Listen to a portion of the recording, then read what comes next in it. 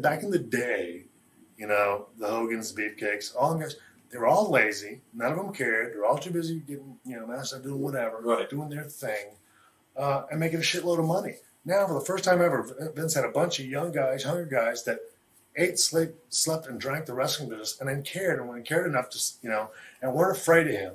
Nobody else called him, you know, and he used to always tell me, he goes, the problem is, nobody tells me anything. You know, he goes, I hear something, I hear 3 months later, 4 months later. You know, he said, if you just tell me. So I just started being the guy that was honest with him. Something stunk. I said, that stinks. It sucks. We don't need to do a sync clap. Do you want to do a super kick party anyway? Yeah, why not? Super kick party. 3, 2, 1. Yo, this is Conan. You're listening to World of Wrestling Podcast with Tax and Rich. Boom. Hello, everybody. Welcome to the World of Wrestling Podcast. My name is Rich, and as always, I'm joined by my good buddy, Tax Williams. Hi. I feel like I should think of a different way of saying your name. I've repeated that a few times now in different methods. Repetition works. We have young children. Repetition is apparently funny and also fun. True. How many Qs are there in fruit?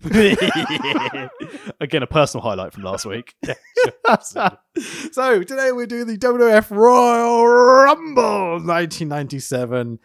We are into what I would think of as almost like the end of phase 1 of this series of podcasts. Yeah, we're getting close to when Sean throws his toys out the pram and WrestleMania 13 is thrown into shit. Mm-hmm. But this Rumble is always going to be special. There's some good things in here, and most importantly, Yeah, sure. And also, when we get to it, a dubious elimination of one of the AAA boys, because I'm keen on your view of was it an actual elimination, but we'll find out as we get to it. So do you remember last week I was like, there's a Rumble where a guy eliminates themselves, and it's not actually an elimination. Like, yeah, it was this one. It was definitely this one. You were like, I think it's next week. I'm like, oh, we'll find out. It was definitely Bill Mascaras in this Rumble. And great to see a young Cibernetico, as JR would call him. Sure. He's wrestling at Triple Mania 30th Anniversario at the end of this month. But we're not covering Triple Mania because the recent shows have been good. Yeah, it's not funny if they're good. AAA, lower your standards, yeah? Yeah. Then we'll spend $17.99 and pay Fight the money to watch it. Maybe we should find like a Mexican indie that's much worse, but has the CMLL.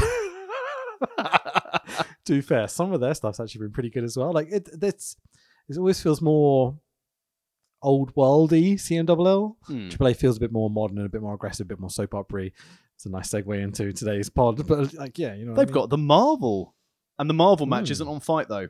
Did you see they booked Arcano against Arcano recently? Two Spideys, they did the spot. They literally did the meme. They got in the ring and both pointed at each other. Yes. Great. I love gimmick wrestling. So stupid. But before we get into this week's pod, Forbidden Door. If I had a passport and trusted the UK passport system to actually get it to me in time, it would be viable. But I very much doubt in like 8 weeks I can get me a passport. Yeah. But all I will say, pick 3 of your dream matches that you want to see on that card. Okay, so people keep saying Punk Okada, and I'm like, what? Why? Dragon Okada? 100%.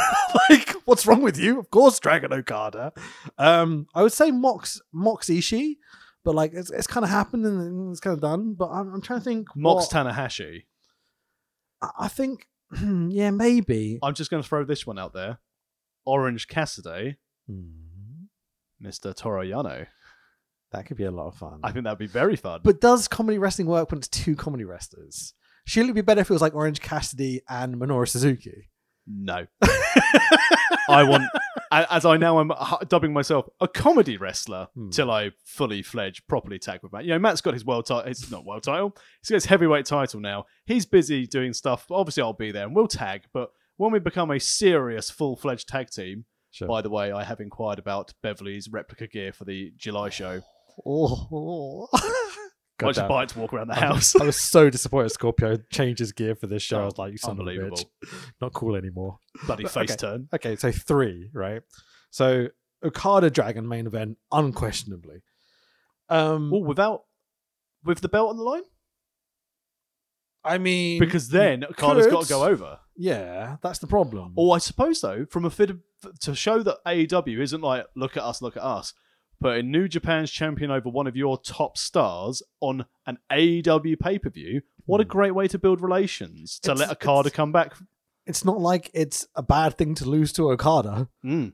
And then it sets up Dragon and then it sets up Dragon going to do Wrestle Kingdom next year for the rematch for the belt. Yeah, there's so many there things. You go. Right? I mean, there's the really obvious one, Omega Ibushi, both returning at the same time to fight each other. There's just so much backstory there. No, they'll do Golden Lovers versus the Acclaimed. I mean, I'd be up for it. I think Golden Lovers FTR is really where it's at. But I made a joke, but now when you said that, that's what I want. Oh my God. Exactly. I think realistic, our third one. There's so many different variations. I bet they'll do something like Hangman versus Evil or Hangman versus Naito. But this is the thing, and again, I completely forgot about this. Like, think of all these matches Hangman could have. Hangman's probably already had a lot of these matches as part of Bullet Club. Yep. So there's not going to be anything that's going to be overly new. That's the thing with New Japan is they're not going to give us 3 big singles matches, no matter how much Tony Khan may want them to. Yeah. They will have one main event singles match, Dragon Okada. Seems to make sense to me, but it'll probably be Hangman Naito or something like that. Yeah. You know what I mean? Because they won't want to give us the main thing before they build the story to it. Ospreay Punk, if they don't go Kenta Punk. I think Ospreay Hangman is what they're going to do. Shame for Hangman, but I mean, I know you have your issues with Billy, but that's going to be a fucking amazing match. I wouldn't put Ospreay with Hangman because I think it would show up Hangman. Or does Hangman step up and we now come back the day after be like, oh my God, did you see the stuff Hangman was doing to Billy? I don't know. Like Billy goes up, Hangman just boff. Easy. But yeah, I think, again, Dragon Okada, I think I'd like to see Suzuki versus Miro. Hey, man. Because that would be Miro's, quite good. If Miro's fit and ready to go, definitely. If he's not, give him 6 months. Yeah. And then, I was going to say FTR against a Evil and Sonada reunion. I don't think that's going to happen, but Evil's off doing his semi-goth Bullet Club nonsense at the moment. I'm the leader. Yes, look at me. It's not quite kicked into place, you know. There is the one thing that I would absolutely love to see, which I think we've always kind of waited to see. Brie Bella. Is definitely, of course. Is Guerrillas of Destiny against someone Bullet Clubby or something to that. So it'll probably be Fish and O'Reilly. But like, could be Young Bucks, could be, whoever. There's a bunch of opportunities there. But I want to see Guerrillas of Destiny in AEW. Yeah. I think they're ready to jump from New Japan. Wait a minute. Aren't they the tag team champions in WWE? You Samoan racist. Oh. Vince? Like, let me. No, I'm just going to call them of Destiny now. That's what I do to these teams. All right. So today we're doing the WWF Royal Rumble 1997. Everyone loves a Rumble.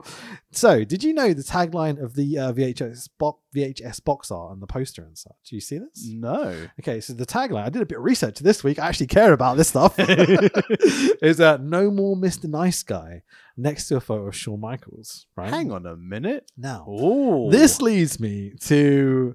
We kind of skipped over a little something. So when I was laying out the narrative of the episodes we would do for this story or whatever, I was very much focused on bits that are exclusively Bret and Shawn. Yeah.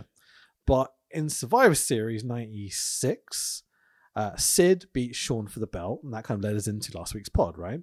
I don't know if you know this. I didn't know this until I'd watched a little something about it.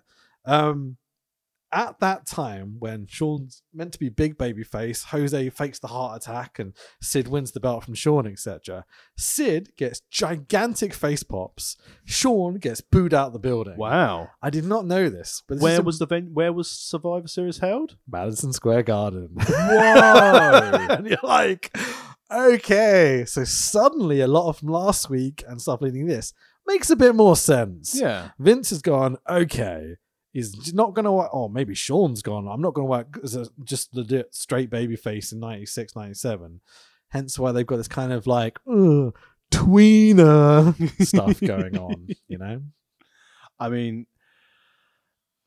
it also shows, again, if they're trying to dangle the carrot, no more Mr. Nice Guy for HBK, but also no more Mr. Nice Guy with Bret. Yeah, maybe so. As we see throughout this show. So it's weird that they're forcing the Brett thing, which we'll obviously get into tonight. There's a big thing that happens with Brett. But they're not just going full babyface with Sean either. So there's this question where you're like, what is Vince thinking? Like, they're not making money. The pay-per-views aren't selling. They're not doing blah, blah, blah. Even though This did like, 250,000 buys. I mean, it's not bad. In terms of attendance, at least, it's pretty good. Over 60,000 people. It looks, paid, Well, ticketed, yeah, that's the thing. papered. The story goes that the tickets started out at about $30 odd, I think, in 96, 97 was a lot of money. And they ended up coming down to about, buy one, get one free at $2.99 or whatever. Free ticket at a 7-Eleven. Yeah, obviously that's an exaggeration, but Yeah. yeah, they were practically giving away tickets for this last minute because it just wasn't selling. Doesn't matter though. At the end of the day, I bet the concessions did well. Yeah, With sure. 60,000 people in there. I imagine they made a shitload of money on this one. And that, again, this is the same. Hate to give him any credit because he's a piece of shit. But how PCW do their shows, they sometimes do like free entry into these big nightclub-like venues, but obviously they up the prices of all the drinks. Yeah. So if you've got 400 people in there and everyone buying an inflated Pepsi and not an adult beverage, you're going to make a fuck ton of money, more than you would through trying to sell tickets where only like 30 people would pay. Sure. I mean, that's the trick with cinemas and such. Like I work for Cineworld partly because of my job, and tickets are cheap as chips nowadays. You can go to the cinema for like £3-4, but like you want to buy a drink, it's like £19. So it's like Not at the good old Picture House Cinema in Westgate-on-Sea. yeah, support your independent cinemas, please do. Like genuinely, if you like a bit of movie, you don't watch movies, but I sometimes go to the cinema for a nap. £3 for a normal seat, £4 for a lounge seat.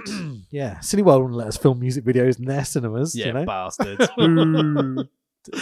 Well, and also, we should probably start putting like a blue dot over one of the people in those music videos now he's in prison. Hello, Crashgate. Oh yeah, wow! Is he in that video? He is in the crowd. Is he actually in prison now as well? I've heard he is in prison. Wow, deserved.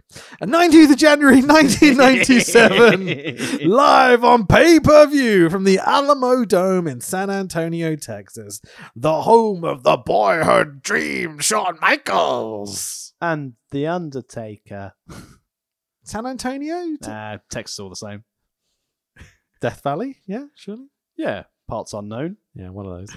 Apparently, this is the second largest paid attendance to date.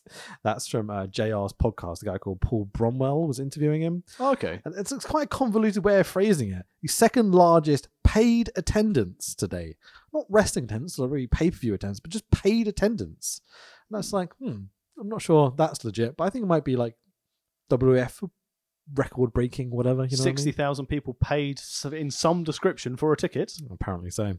So commentary are Vince McMahon, Jerry Lawler, and Jim Ross, as we've had the last few weeks. Nice trio. Yeah, really, really great. Again, one of my favorite things about this is this commentary team. Jim Ross is just getting better and better every week. And even the King is palatable. Yeah. He's at the end of he's proper new gen heel commentator. Yeah. Doing the whole I was speaking so and so backstage, I know the scoop. It's like I love that from Heenan. Yeah. And like the fact that I've still got a bit of this coming from Lawler with a bit more birth of Attitude Era. Yeah. There were some very not helpful lady comments which were made during the dude, tons. Like we've been discussing how Attitude Era are we getting. This is it. This one has 4 or 5 big bullshitty soap opera, very sexist, very raunchy moments. You know what I mean? It's not Cybernetico. He's so young. Raunchy He's so young. It's not Sable whipping a knocks out or whatever, you know what I mean? But we're getting there almost. Anyway, so the pay-per-view buy rate is 0.72, whatever the fuck that means. I'm sure it was great. Yeah, great. In terms of what happened between It's Your Time. It's your time. It's your time. That's why Vader got dropped. You just fucked up your It's gimmick. your time. It's your time. It's your Vader time. How many Qs are in Farouk? How many V's in Vader? That doesn't work. So we were on 15th December 1996. Obviously, Rumble's now 1997. After Shawn screwed Brett, obviously, because fuck Shawn Michaels, in Brett's title match versus Sid.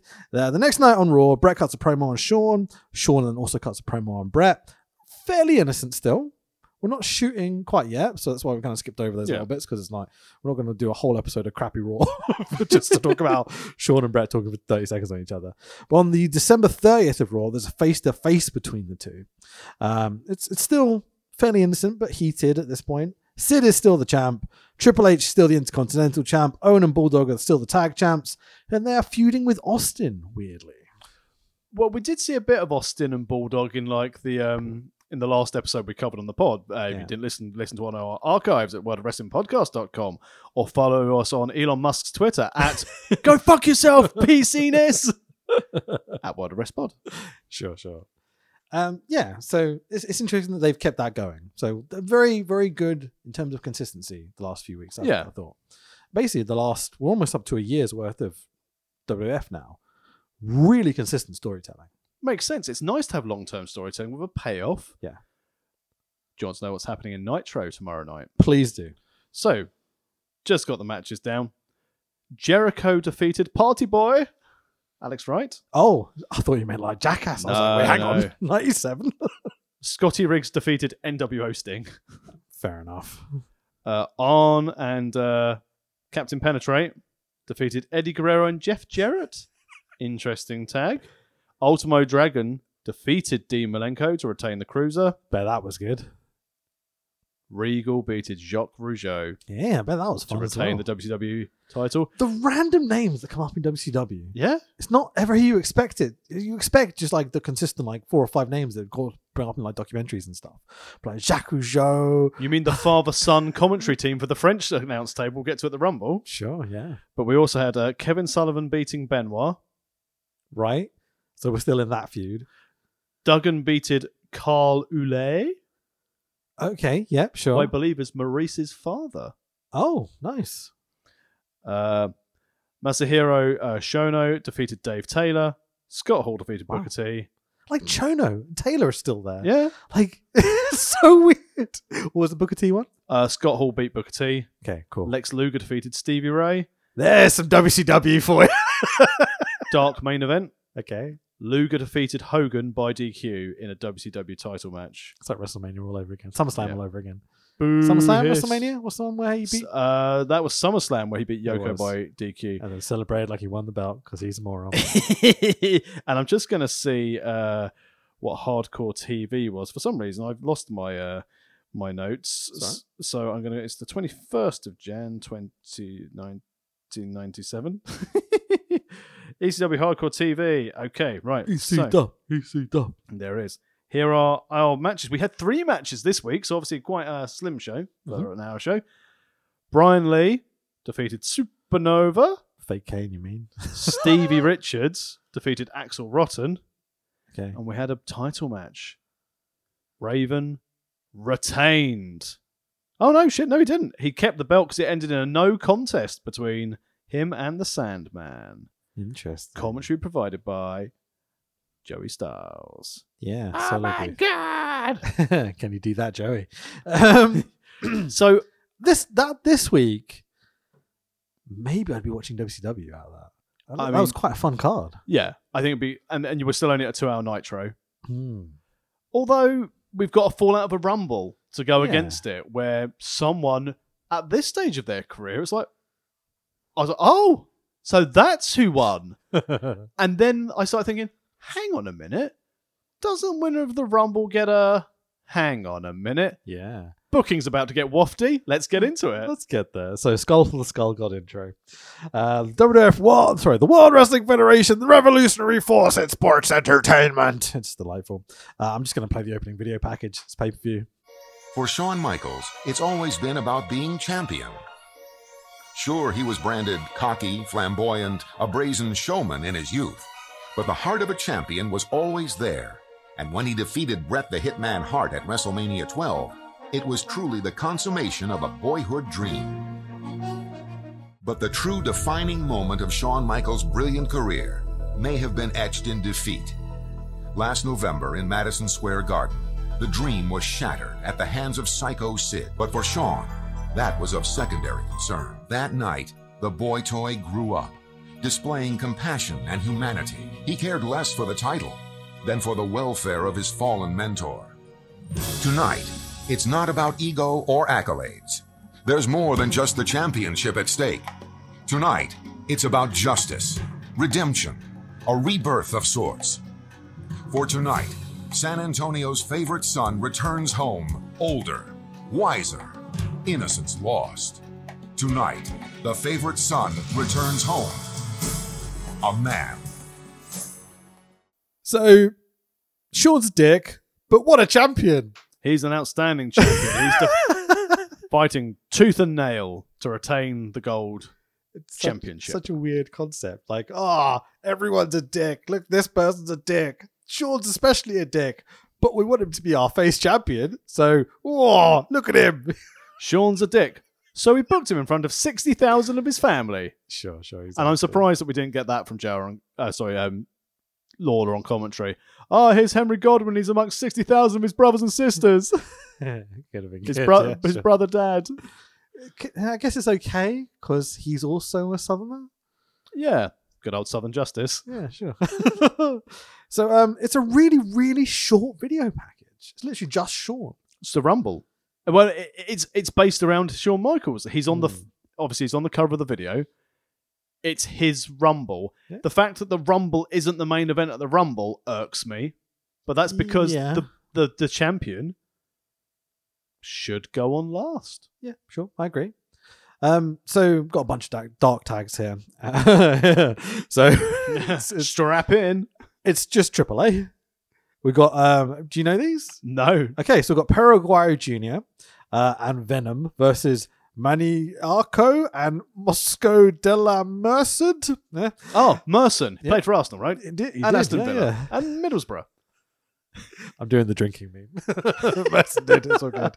We had another dark 6-man tag because obviously AAA. Abismo Negro. Am I allowed to say that? Heavy Metal. Torito! Abismo!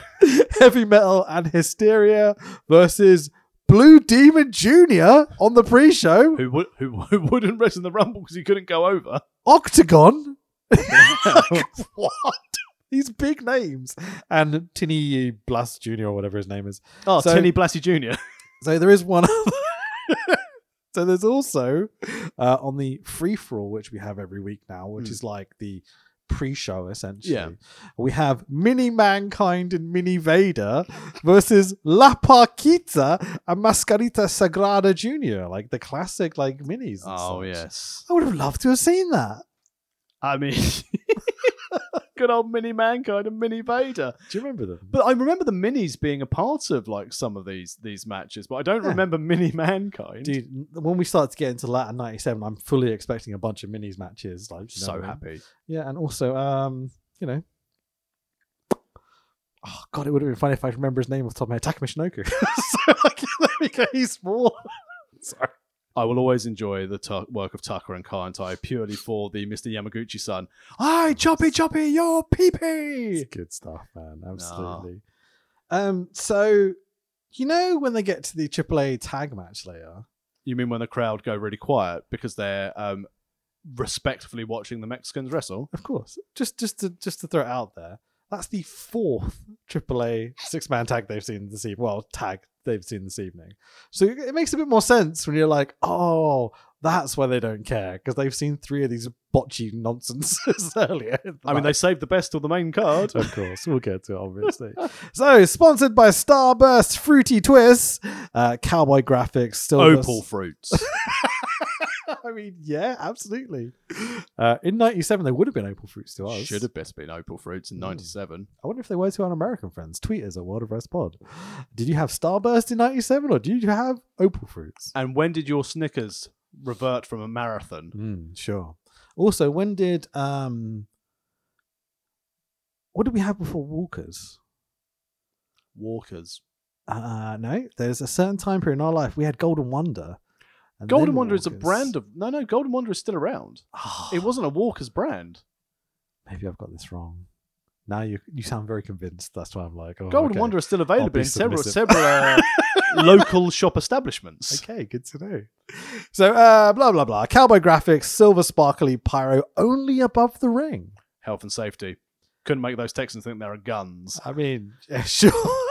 lots of school shooting jokes here, but like on the Raws and the pay-per-view to watch, there's been pyro on the stage and pyro in the ring, but instead they've got this. It's like a lighting rig that's on It's a pyro rig. mechanal thing that kind of falls down and like gets literally to the level of the ring ropes at times and such. It's not doing that here. It's just doing spooty. But remember, they had that because that's when we started getting the poorly spelt Sid like spooty pyro that just came down from the pyro rig. Sure. Wasn't that a separate rig to this? Wasn't it just its own thing? I mean, WWE and rigging shouldn't really be mentioned in any sentences together. Fair points there. I mean, it did make me question how short they are on money if they're just having one set of pyro for the main intro. You don't make millions by splashing the cash. It's the same reason why people shat all over them for releasing all those talent they weren't using, and now they make over $1 billion of turnover. Sure. They're not stupid. But in 96, 97, I never really questioned the product looking cheap. This is the first time I looked at it and I was like, it doesn't look spectacular. I wonder if because of the size of the Alamo Dome, if they just had it at one side, a lot of fans wouldn't have got the benefit of it, whereas at least being above the ring is a central focus. Sure. But there's nothing on the stadium. There's nothing by the entranceway. There's nothing in ring. It is a terrible...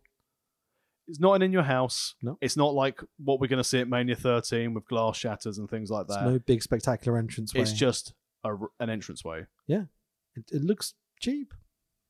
No thought put into it. But again, maybe it was last minute because they might have thought, shit, we haven't sold this out. We're going to have to find a smaller venue. Let's not spend money costing out like a proper staging for it.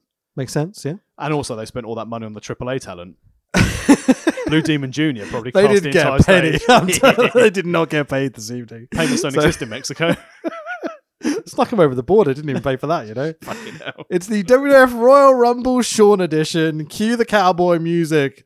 I wonder whether you get this reference. He wore the blazing saddle. No? I assume that's from a film called Blazing Saddles. It is. The sheriff is a... Vince, welcome to the show. Someone will find that very funny. If you had the context, you find it great, but it doesn't matter. I understand that films can be funny. Cool. If ever you were going to watch a film upon a recommendation from me, there'll be two. Have you seen Pulp Fiction? No. Okay, Pulp Fiction is a film you should just see because it's just like a masterpiece of art. And Blazing Saddles, masterpiece of art. It really is. Yeah. Like, it blows my mind. And Blazing Saddles because it's the funniest thing I've ever seen in my life. I did once go to cinema and watch the what was it? Not the Magnificent Seven. Was it Magnificent or whatever? A Tarantino movie. thing. Yeah. Oh, the Something Seven. Hateful Eight. The Hateful Eight, which is Close. not the greatest movie in the world. It wasn't a great use of my time. No, it's very long. Lovely. I think I had like a crispy M&Ms. Oh, nice. So, we shouldn't take too much of a detour. We've got a lot to get through. That movie, Tarantino was basically offered a ton of money by the studio if he would make it PG and about 90 minutes. And he went, nah, that's all right. And so he made it like 3.5 hours long and very, very X-rated and did it on like a nothing budget. It was quite gunny. Yeah, sure. It's lots of just like, here are some trees in the snow for 5 minutes. You It's know? a long snow scene. At least Yeah. Kill Bill had Pai Mei with his wonderful long beard. Sure. Have you seen the entirety of Kill Bill? Like 1 + 1 and 2? Which one's got Pai Mei in it? Yes. So Vince welcomes us to the show. Welcome everybody to the She dressed up 1997 as April O'Neil. Uma Thurman and her April O'Neil get up. The reporter in Turtles who wore like the yellow jumpsuit. Sure. What are you talking about? Well, that's what Uma Thurman wore in Kill Bill in the yellow onesie. You're not wrong. Yeah. Do you know what it's actually a reference to? No. Okay. Let's just move on. It's Bruce Lee. So Bruce Lee in his famous like kung fu flick wore the yellow jumpsuit with the black stripes down the side. That's what it's actually meant to be a reference to. But yes, you are correct. It's the same colour as April O'Neil's clothes. Watched a Turtles movie once. Had April O'Neil in it. Which Turtles movie? The real live action one, not the animated one, back Okay. in the 90s, where they did the slide thing down on the Donatello stick down on the zipline thing. Okay, the good one. Yeah, sure. Okay, that's fun. It's got Shredder in the thing and he's like old and Arukosaki. It's got Kevin Nash's. Yeah, Shredder. Shredder. Yeah, Yeah. sure. Oh, and also I did watch Suburban Commando, where the Undertaker went through the toilet. Fuck yeah. Vince welcomes us to the show. Welcome everybody to the 1997 Royal Rumble. We are live from the magnificent Maladome. Maladome. Oh yeah, sure. In equally magnificent. He said magnificent twice. Slipping. It's magnificent. No, he's politicianing. He's thumb over the top finger. Magnificent, magnificent, magnificent. And then goes, and beautiful San Antonio, Texas, because he's like, oh, bollocks, said the same thing twice. Yeah, again, straight to the point. It's great. Better than Michael Cole. Yeah, I am enjoying... The good thing about the commentary in this run so far is that other than a bit of lechiness from Lawler to build in the Attitude Era, this is really, really nice commentary. I haven't been upset by it at all in this run. Sure. So, don't want to spoil the moment, but you know how we were talking about JR has some semi-heel, semi-face stuff last week?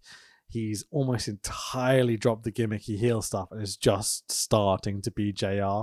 We're not talking like WCW JR either. This is a different JR to what I remember, because WCW JR is a bit cheesy, a bit, oh, folks, we're here today, blah, blah, blah. Here, he's Stamford, Connecticut trained JR. It's like they've let him loose. This is the first time I really felt like, oh, okay, there's the JR. Well, I think this is now the part where Vince is like, right, I'm going to be stepping away from the... I know he's obviously had some time when he was back, but I know the plan is like, I'm going to step away from the booth, and now let's see how JR can run as JR rather than the third man in the booth. Did you start to get an inkling of, this guy next to me in the commentary booth is a bit better than me at this job? No, 'cause no one would be better than Vince. Huh? I mean, if you think about it, JR, by God, and Austin. Yeah. What a maneuver. Unbelievable.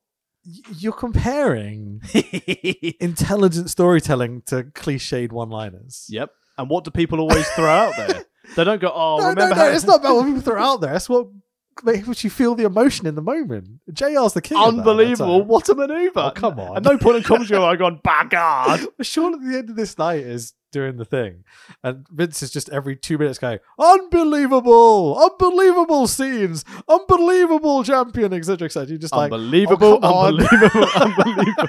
It actually got a bit much for me at times. But I still think they're both great. I just think we're finally starting to see JR, and I'm really, really looking forward to 6-7 months time when we get to watch an episode of Raw where it's just Lawler and King. Lawler and King, they're the same person. Lawler and JR, and see how this is developed, because this is really fun little side plots going on. And they're a great, when we get to JR and King, it's a great heel face commentary dynamic. It works really well. And again, probably saved a lot of the bad things in the Attitude Era because they paved over it with their own storytelling. Yeah, absolutely. So, first up, there's some shitty audio issues, blah, blah. We'll just skip over it. And again, for the second show in a row, Vince McMahon mentions they're having issues on the streams and on their feeds. The bloody clock doesn't work for the first few entrants in the Rumble. And you're like, it makes a difference because you don't get the crowd counting down, and the big pop. Terry Funk didn't give a shit about the clock, did he? No, absolutely not. 3, 2, Terry Funk's here. WWF Intercontinental Championship match to open the show. Triple H, Hunter Hearst Helmsley, middle class cunt himself. Hello. With that's the joke, obviously.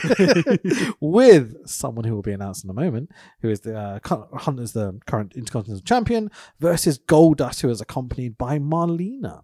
So face Goldust, Tax.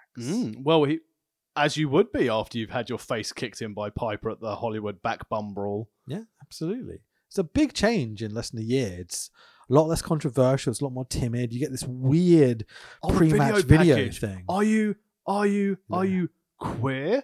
Yeah. No. It's so weird. So Lawler's interviewing Goldust, just for some context, and they want to make him babyface by reassuring the audience that he's not gay. It's weird. You're like, huh? Like, could anything be more Attitude Era? Vince McMahon, we need a face. Can't be. Hey, King, go out there and ask him if he's queer.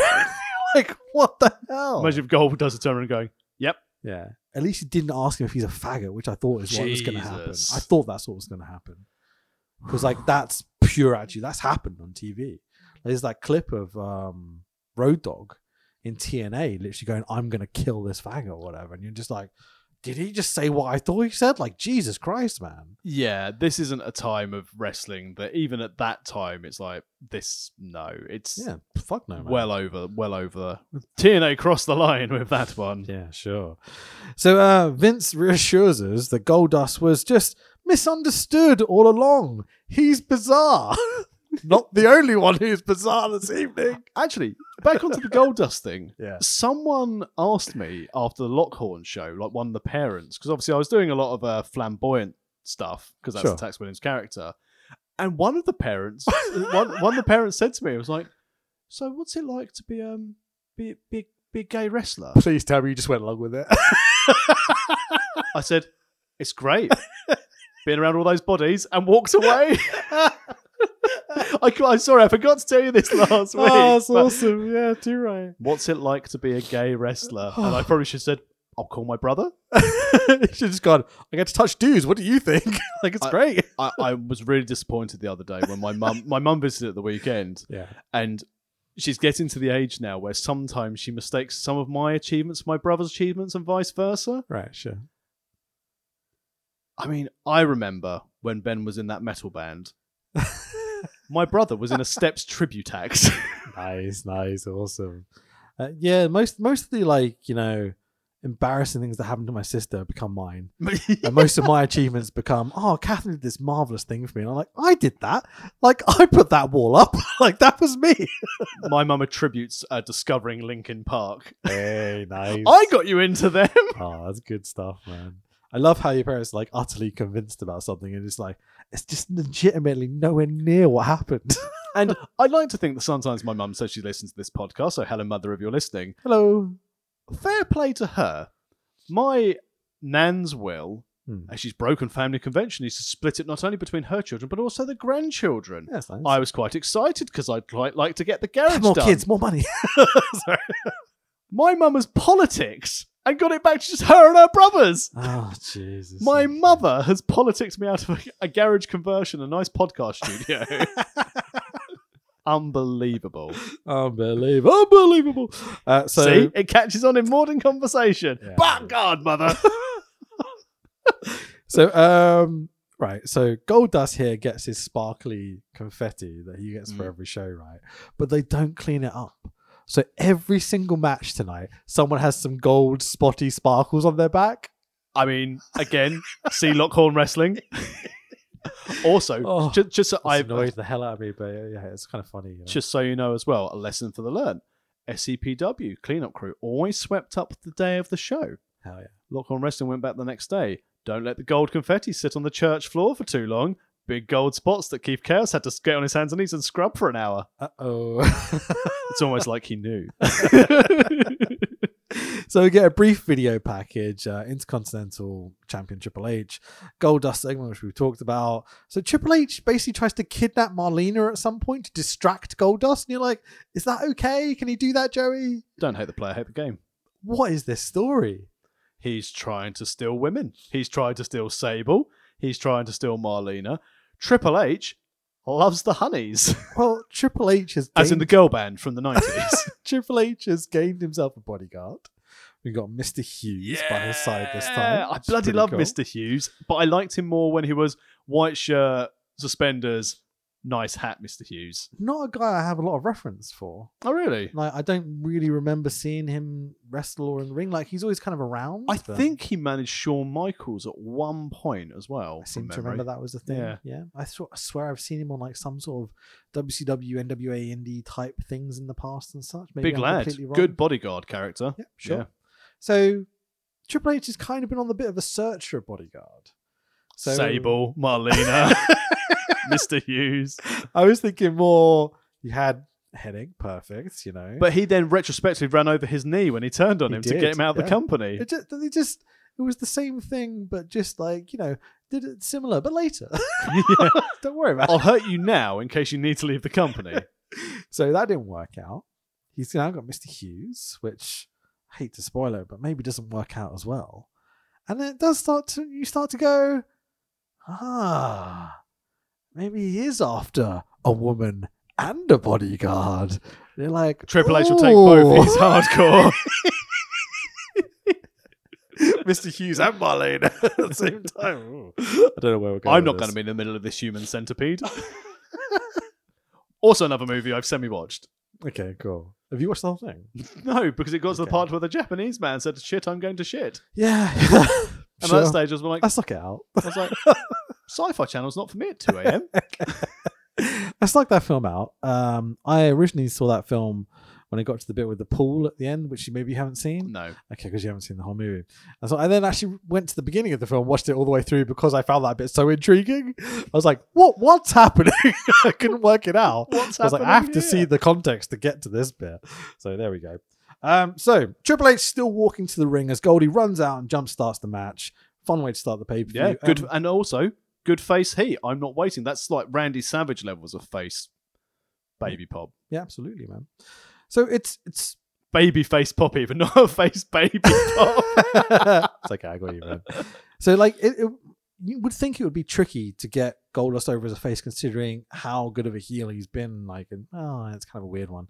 But Triple H is so astonishingly good at his job.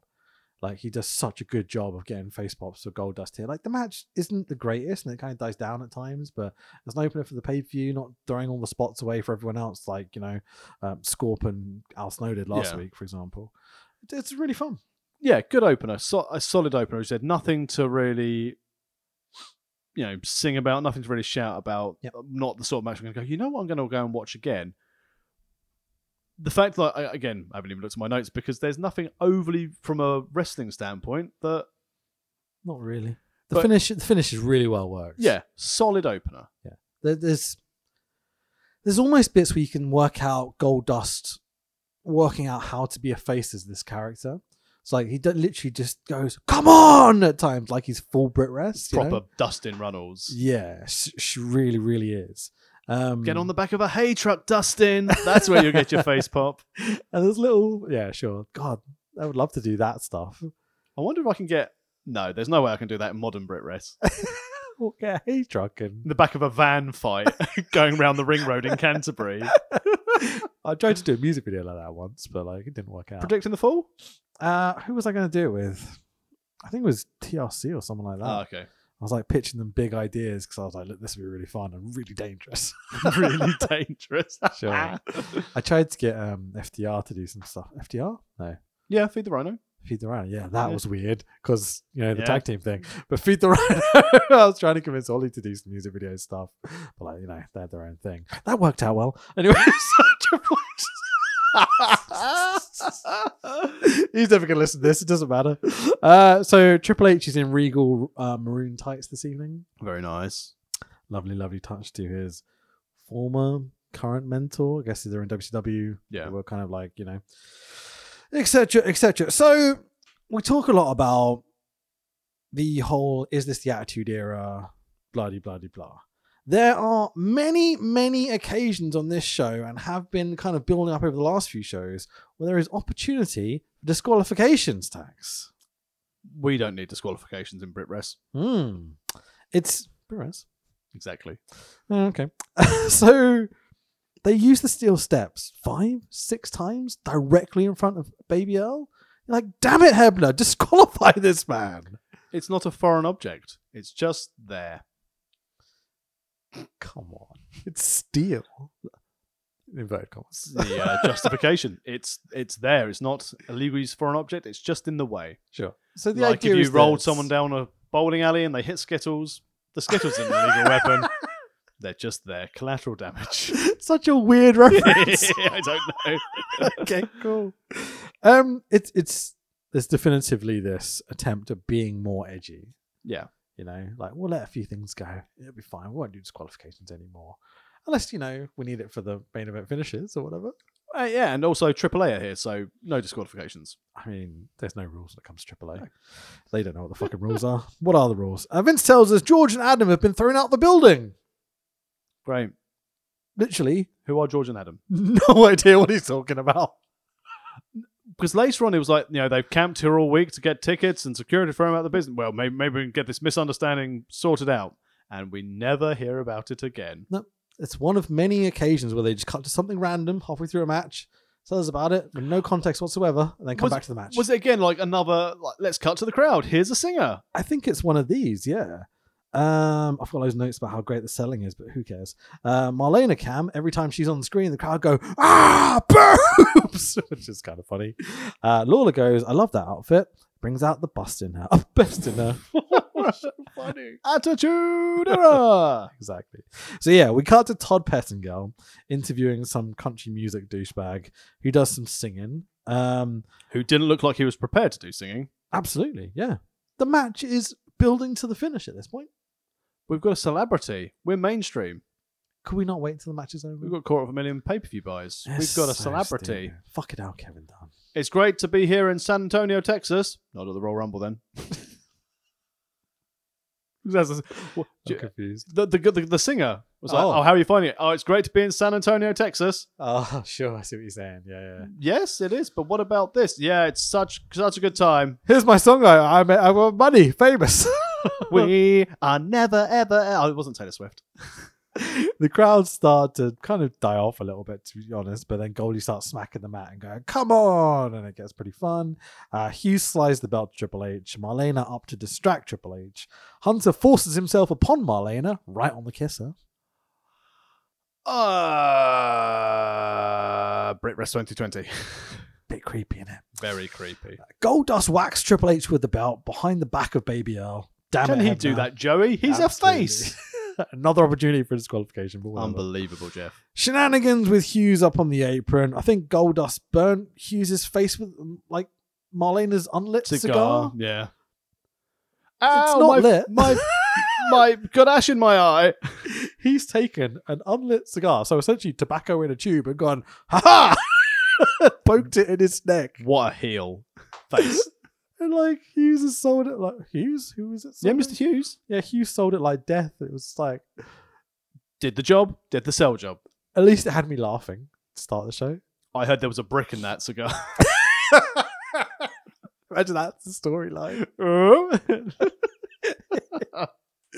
Pedigree 1, 2, 3. Winner and still WF Intercontinental Champion Hunter Hearst Helmsley. Marlena is wiping her face like this as the match ends, and you're like, oh. Smutty. Yeah, absolutely. Triple H has Marlena's lipstick all around his mouth. So who's the queer now, Triple H? Jesus Christ. Just a joke. Are we then going to video packages, don't we? Yeah, probably. So we've got Brett doing a video package, just sitting in the locker room, Yeah. looking at himself in the mirror. Brett's a marked man. Not Sean Waltman looking at himself in the mirror though. Brett's looking at him. I don't get that reference. Cocaine, Rich. Oh, sure. That's what you do off mirrors. I remember. Back in the good old days. When wrestling was wrestling. Exactly. And then obviously Mankind's there. I don't care. I just want to hurt people. I get to hurt 29 other people. You don't if you're not drawn at number 1. Sure. One, that is a big rumble point. peeve of mine. Yeah. I'm going to get to beat 29 other people. No, you're not. You might at best get to beat 12. Yeah. And then Kane will come along as Diesel and eliminate the rest of them. Yeah. So one of the big things I want to bring up about this show was I love the little attention to character all the time that we don't get a lot in the modern product and such. So Austin is walking backstage, ignoring people as he's cutting his promo, and he walks away from the camera. Right, the camera doesn't stop, and then we all stop in front of the camera, etc., like they do now. And then someone jumps into screen and has a conversation. Like, I fucking hate that convenient positioning. You know what I mean? Yeah. And then when we cut to Foley, he's in the boiler room, going back and forth. It's not like we've created a set of a boiler room. He's just in a boiler room. You know? You can imagine that. It's like, okay, so we're going to need to go and film some vignettes. Can we find a boiler? And there must be some kind of pipes in this building somewhere. Exactly. Yeah, much more thought to it, as opposed to, unfortunately, like the generic interview set that they take everywhere with now. The whole gorilla position setup they take with them everywhere now, so it's all the same and looks the same. It I know feels it's like consistency, but yeah. It feels like there's a camera crew running around backstage trying to find the wrestlers to get moments from them, rather than, oh, here's this nicely produced segment for you, fan.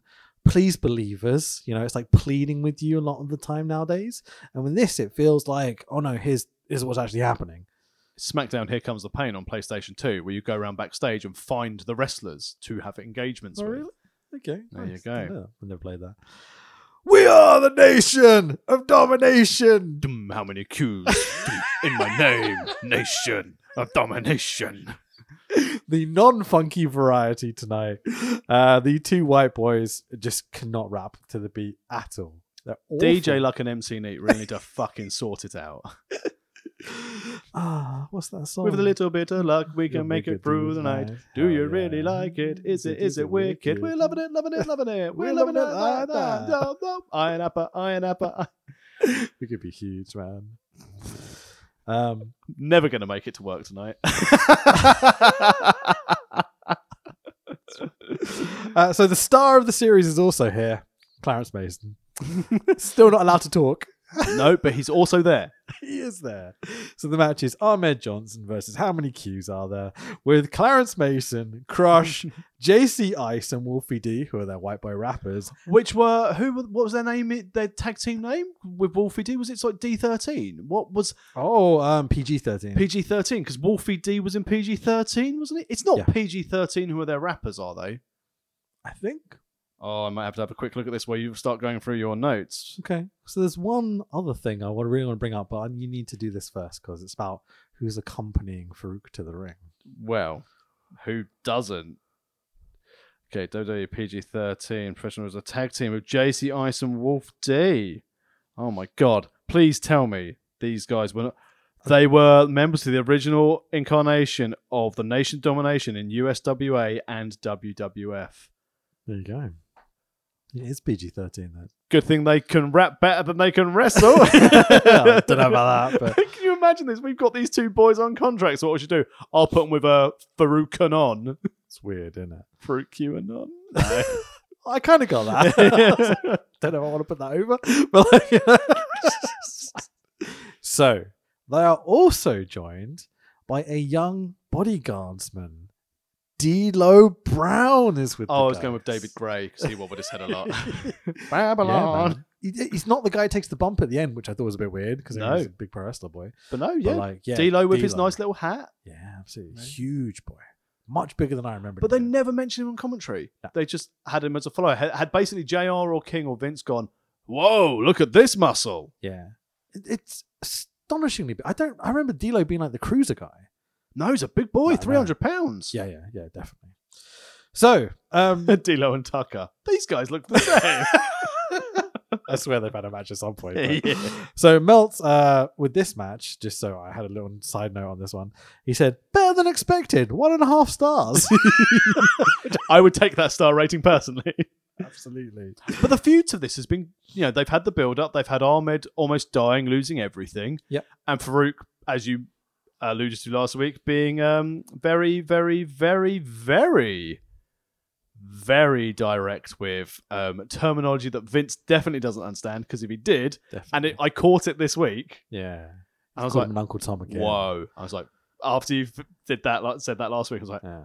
oh, he can't say that on pay-per-view. No, it's very, very insulting. Although, because we did In Your House but last the- time, which was on pay-per-view, and we've done pay-per-view this time, so I wonder if he can do it on pay-per-view, but he doesn't say it on USA. Because he's not swearing, is he? No, true, but I suppose the reference to it. But anyway, Yeah. it's very much a blood feud. It's Khan the Betrayer feud. It's getting there. Because I did some research into this because I was very interested because I knew that I've seen a bunch of shoots and stuff. So, firstly, there's 11 people with the Nation of Domination tonight. Not one of them is doing a funky dance. It would work, I'm telling you. You are so funky, Nation of Domination. I still just can't get on board with Flash Funk in the Nation just dancing away while Farouk's being deadly serious. It would be so good. So, God damn it, Funk! there's this. God, should we do it now? Should we after? Okay, fuck it. So basically, the story goes that everyone hated Ahmed Johnson. Like literally everyone backstage, even the people that were trying to be nice to me, would be like, "Yo, you want to fight me about it?" Literally, he would try to fight everyone. At least Goldust touched his cock to get him over. Oh, there's that, you know. So like, there's a really good example. D'Lo Brown did a little shoot interview. Where he's talking about Ahmed Johnson, And he went backstage. He was like, look, Farouk is very angry with you. Just be cool, don't stiff him and everything will be fine. First thing he does is come out and stiffs the crap out of him, right? And so he takes him backstage. He tries to fight D'Lo Brown, who gave him good advice, you know what I mean? And then there's this other story which I loved about Ahmed Johnson. There was Vince tells Ahmed he's going to be wrestling Taker for the belt in like 96, 97 or whatever it was. And so Ahmed's response was, I don't know if I'm ready for the belt yet.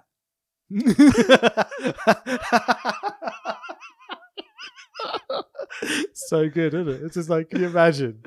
I mean, in fairness, that's up there with people like emailing Coach Wicked going, I know all the moves. I love that just because he was in a title match, you're like, I'm going to win the title, obviously, I mean, Luger got in trouble for that. Sure, absolutely. I think I'm ready for the belt. I love it so much. I watched an interview with Ahmed where he was talking about the differences or the similarities between him and Sean for some reason. He was like, oh yeah, we're both like great champions. And I'm just like, wait, hang on. You were gifted the IC belt last year. And he won a Slammy. Yeah. Sean's a multiple time world champion and one of the greats, like come on, dude, like what? But he won a Slammy. Sean should have put me over. And it's like, what are you talking about? I don't know if I'm ready for Sean to put me over. So funny. The injury. They were saying the kidney injury. That's because Farouk just belted him in the kidney as hard as he possibly could, and like legitimately injured him. Like that was a receipt. Okay, and so there's basically they just keep going back and forth and receipting each other. So over the next few weeks, we'll get to see that. Hopefully. And when we see it in the Rumble, yeah, it's it's up there. This match, again, it's like in a Meltzer standpoint, better than expected. It was certainly hurty. Oh yeah, it was not technical. It was basically as close as you probably would have got to a shoot fight with a little bit of choreography to it. Yeah, this is not booked like a wrestling match. This is a fight. Yeah, absolutely. Which I don't think, it's booked as a fight. Farouk's like, I'm going to hurt him. And Ahmed Johnson was, I'm ready for the belt. I like wrestling. I do this. I'm Pearl River Plunge. I don't want to do too much of an Ahmed impression because it might come across a little racist. But he sounds really stupid. Me Ahmed Johnson? Yeah, it really is me Ahmed Johnson. Me have belts, It's fucking weird. Me win belt from dead person? Okay, I do it. So, with all the seriousness around these two fighting each other, basically, there is one fucking brilliantly stupid moment where Farouk's got some Jody Fleisch pleather pants on, like trousers, and Ahmed just whips them off. It's like, hey, everyone loves Bucks Fizz. So funny. You're making your mind up. Like, what's he thinking? Ripping his trousers off? Like, he's gonna mount him. What's happening here? So glad I got a Eurovision reference in this. Coach Wick would be so proud. I popped. It's good. But it's a diva spot. Yeah. No. It's a superstar spot. Yeah, superstar spot. I love it. So, yeah, as you say, there's not many moves in this. Ahmed has... There's a lot of punching and a lot of kicking. Ahmed has 4 moves of doom. Like, legitimately. Bad shoulder charge. Yep. Hurty clothesline. Yep. Pearl River plunge. And a terrible dominator. Yep. He's doing a running power slam. Like a Dominator. Bulldog's on the show, just so you know. No, I did this first. There's oh god, another quote from D'Lo Brown was like, when Tucker came in, Ahmed went, I'm going to start doing the Michinoku driver. Well, he's heard it's always 3. And when he needs to beat Taker, he needs to win the belt, so it's always 3 with a Michinoku driver. The logic of... There's this young guy who's killing it on the card or whatever. He's got this amazing finish, which is just astonishingly over, which always gets 3. Oh, I'll have that. He's only 4 foot nothing. It doesn't matter. It's just so stupid. Fight me for it. Fight me for the Michinoku driver. What an asshole. What are we going to call it now? The Johnson driver.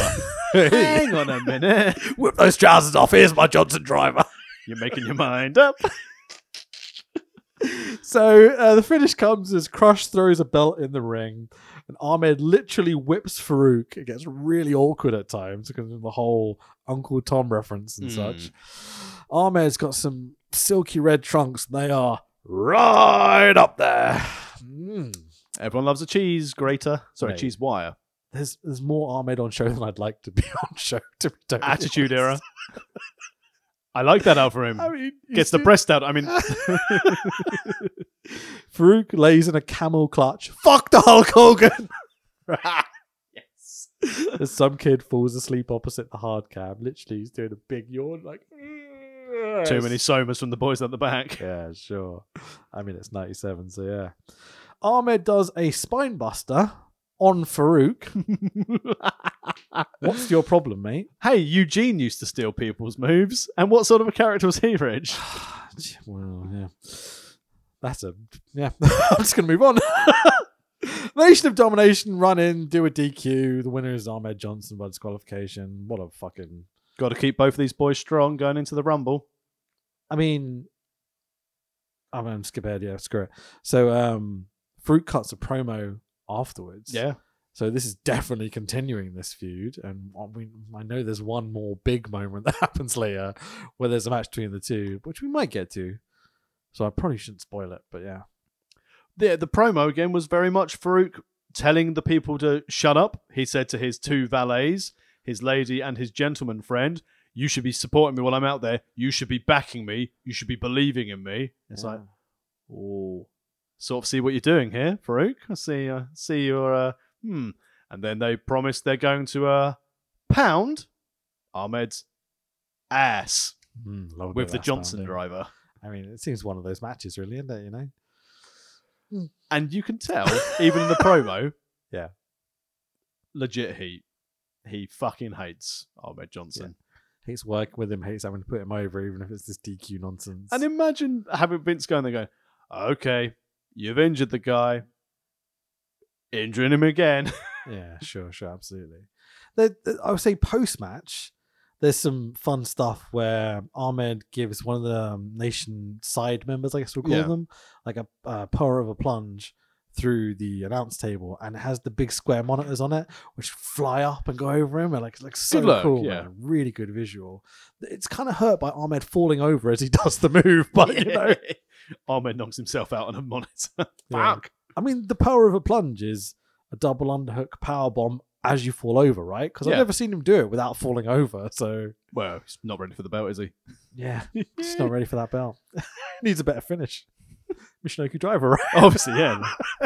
Always 3. It's an ugly piece of shit match, but the finish is so much fun. I really loved it. I like watching the occasional clusterfuck where it's literally a fight. Yeah. There's a weird quote from Vince here. Did you catch this? No. So as Ahmed's winding down, the match is finishing or whatever. The match finished, sorry. Vince goes, Ahmed Johnson is back, but will he stay? What does that mean exactly? Well, he's obviously outnumbered by the Nation, so obviously Ahmed Johnson needs some friends, or he needs to join the Nation because he's ready to be the leader of the Nation. Yeah, it'd be nice to see some new members of the Nation, maybe. I wonder if we'll get any in this run. That particular member, I spent most of the Rumble going, when are him and Brett going to interact? Oh, indeed. Holy shit, it's a Terry Funk promo. Terry... Sid? I'm not going, Terry. I'm not booked. Terry was born to rumble. God bless the man. I was born to rumble. Apparently ridiculously stiff. I mean, you saw it. I always thought Terry Funk was kind of in that Mick Foley class of it looks stiff, but actually it's light as a feather because he's so talented. I had 4 or 5 people talk this week and just be like, no, you just used to beat the crap out of people. It was great. I'm ready to keep coming out of retirement for one more time. Sure, the ultimate anti-retire wrestler, you know? He's had, although the only person I think's had more retirements than him is RJ Singh. Yeah, maybe so, dude. Good old Uncle RJ. Hi, RJ, if you're listening. I bloody love that you were back in progress. Yeah, absolutely. Top bloke. I would like to wrestle you this year. And Jordan side, RJ. So, if you're listening, or anyone's booking wants to book me and Coach Wicked against, RJ and Jordan, that'd be amazing. Hell yeah. It's time! It's time! It's Vader time! He's actually on the show. I was going to say, hang on, haven't they forgotten about Vader? Well, hang on, wait a minute. There's a big lump of shit that no one wants to work with. Hang on, who are we going to book him against? Mark Calloway. Vader. Mark Calloway's backstage going, oh, fuck off, Vince. Mhm. Don't worry. Let me gaze into my little crystal ball, Mark. In 3 months' time, shit will hit the fan and you're going to get the belt. How am I going to get the belt? Spoilers. Just trust me. Don't worry. I'll look after you. Oh, Goth Taker. Hang on, where's Paul Bearer? Yeah. So it's Vader versus Taker, in case you didn't get that from what you were saying. Where's Jim Cornette? Well, yeah, so commentary tells us that Vader's manager, Jim Cornette, was tombstoned by Taker. So Jimmy isn't here tonight. We just didn't want to go to Texas. No Paul Bearer. I wonder what will come of that. Will we find out? No, Paul River plunge. Not just what happens in this, but as we go into the next year or so, maybe we'll get that. I can try to think. Oh, we definitely do get that. Because the Blood pay-per-view is I forgot that was happening. That'd be really fun to see because That's gotta be Diesel. Yes, Diesel, yeah, definitely. Oi, where's your cape on that artwork everyone keeps putting out about you for when you were going to become the Bloodthirster? With the cloak. Yeah. With his wings. So we kind of get a bit of an experimental Taker entrance here. Like the camera stays at the back of him, and they're definitely changing the lighting. The music rigs, has the music's certainly different. changed. Yeah. Interesting. Real lot of experiment here for Taker. I think he's searching for something new. And honestly, the entrance is just so cool. Undertaker entrance has always been cool, regardless Like- of what incarnation of the Undertaker it's been. Like nowadays, it's all bloody AR and LEDs and stuff. This is like one light behind Yeah. Taker from low down that focuses on his shadow and then pans up to him. Like the camera work here is like, it's so well thought out. As someone who works in this sort of arena, Mhm. do you think a lot of the skill of things like this have been lost because technology can just overegg it? Something as simple, obviously skill to do it, but something as so simple as a one light shot to get from shadow upwards, Mhm. as you said, has so much more impact from a visual than, ooh, look at this giant, terrible transgender Roman Reigns 3D image that we've got. He's made of Caramax. Yeah, absolutely. Yeah, 100%. Like, can you imagine Taker coming out and it's all just like blow up? Like, I don't know. What, Bailey Wayne playing with wavy something. hand dead people? Exactly. Yeah, I'd love stupid that. shit. Gong. Oh. Like, It's a ghost. Oh, it's a floating tombstone of a spooky ghost. What? Vince McMahon go, crikey, it's spooky in here.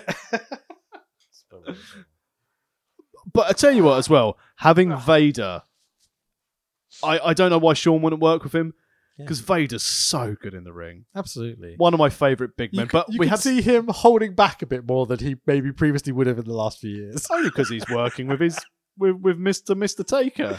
Sure. But again, no, we've He also still wants to keep his job, I think. Oh yeah. He's definitely on parole. Bam Bam or Vader? Better big man. For me, Bam Bam. See, I like Bam Bam. At least Bam Bam main event at WrestleMania. Better seller, better worker, better Kevin moveset. Owens, main event at WrestleMania. Bam Bam Bigelow, main event at WrestleMania. Lawrence Taylor, main event at WrestleMania. CM Punk. Yeah, sure. Awkward. So we're a few weeks removed from the It's Time pay-per-view, and Taker is still looking very, very ginger. He has lost his just for men. Yeah, doesn't really work with the character so much. Problem is because Crusher's got his hair dyed black at the moment. Oh. Makes perfect sense. And as they're sort Kane, to of be the fair. same, yeah.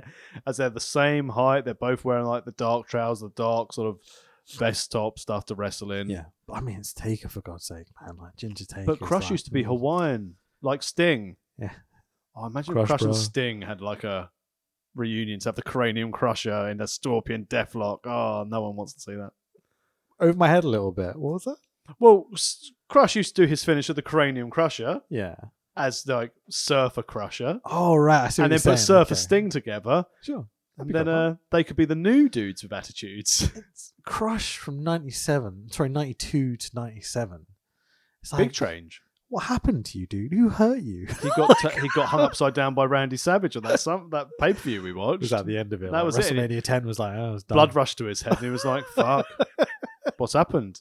Yeah, it's weird because After he lacerated Macho Man's tongue, and that's what led to the feud. is it? Yeah, because he picked him up, know dropped him that. over the guardrail, and Oh. that's what started it when Crush turned heel. Flippin' heck, okay. Weird. So Vader rocking the Road Warrior Hawk inverted mohawk. It's a brave look. I'm not going to argue with him. Sure, Hey, absolutely. hey, Leon, your hair looks shit. You'd probably cry or just like go sit in a corner, right? Bet Ahmed Johnson said it, prick. So again, with the whole no DQ thing, like Taker directly gets Taker gets low blowed directly in front of the referee. But he's also a corpse, so it just turned to dust. So it's Yeah. fine. The dick just disappears. Like, Yeah. cool. I would have got away with it had you with you meddling kids. Like, can he do that, Joey? Not convinced about this. Like, I can take like someone being thrown to a set of steps or something. Low blowing him in the middle of the match, and everyone just being like, "No, don't worry about it." Nothing Wasn't a happened." foreign object. The dick was already there. And Okay. also, it's a low I'm blow. not going to get any sense out of you, am I? It's not a low blow because he didn't punch him in the dick. He hooked it and punched his coccyx. So is that why the inverted atomic drop? It's the same thing. Yeah? Exactly, yeah, it's fine. Okay, all right. Because it's a coccyx. It's a low coccyx. Todd Pettingill is interviewing. Like, I'm not joking. Is interviewing a girl in the audience. You saved Who her was- pocket money. Saved her From pocket money babysitting to see Shawn Michaels. How many kids did you have to babysit for this? Said Todd Pettingill. And Jerry Lawler was like, how many? Yeah, sure. Got 3 in my basement Jerry right Lawler just now. appears from underneath her. Like, wait, what's happening? I paid you good money to not come here. Fucking The Undertaker Goth Taker in 97 is wrestling Vader, and we're like, here's a girl in the audience to talk about Shawn Michaels. Like, it's almost embarrassing how much they're just like, Shawn, just like Shawn, please like Shawn. Can you please like Shawn? I babysat. How many kids did you babysit? None, because the tickets were free. What? Let's go back to the action, Vince. Sure. It's such a bad production choice, man. Awful. The first one was bad. This one was like, Yeah, and she was like, why? I stood on my baby, Shawn Michaels, Sure. Texas. why cut away from this match? At least do like smaller picture in picture. Yeah. Not like, Vader and Taker and the bottom third of the screen, and you've got this girl and Todd Pettingill with his shaved head, by the way. Also, like, really? We are the nation. Yeah. Fine. Cool. It kind of reeks of desperation, this whole thing with Shawn. Like, it's not the last time tonight. Obviously, they're going to, like, put heavy stuff behind Shawn. Like, right from the beginning of the video package, where they're like, oh, look, Shawn's a bit of a dick. I know you don't like him, but we do. So fuck you. And now they're like, oh, look, this girl likes Shawn Michaels, so you will too, right? Don't worry about the Undertaker. His mum and dad are here. He's from here. Yeah, it's weird. Like our star It's too on much pay per at view. times, yeah. Like him. Like him. Yeah. Like him. Elon Musk, tweet about it. I like Shawn Michaels in Texas. So Vader takes a bit of a break. Vulcan Nova all down to Taker as the crowd start to build for Taker. We've got a Rumble to get to. Can we just get to the finish? So it's like, no, we've got a while to go. Second low blow.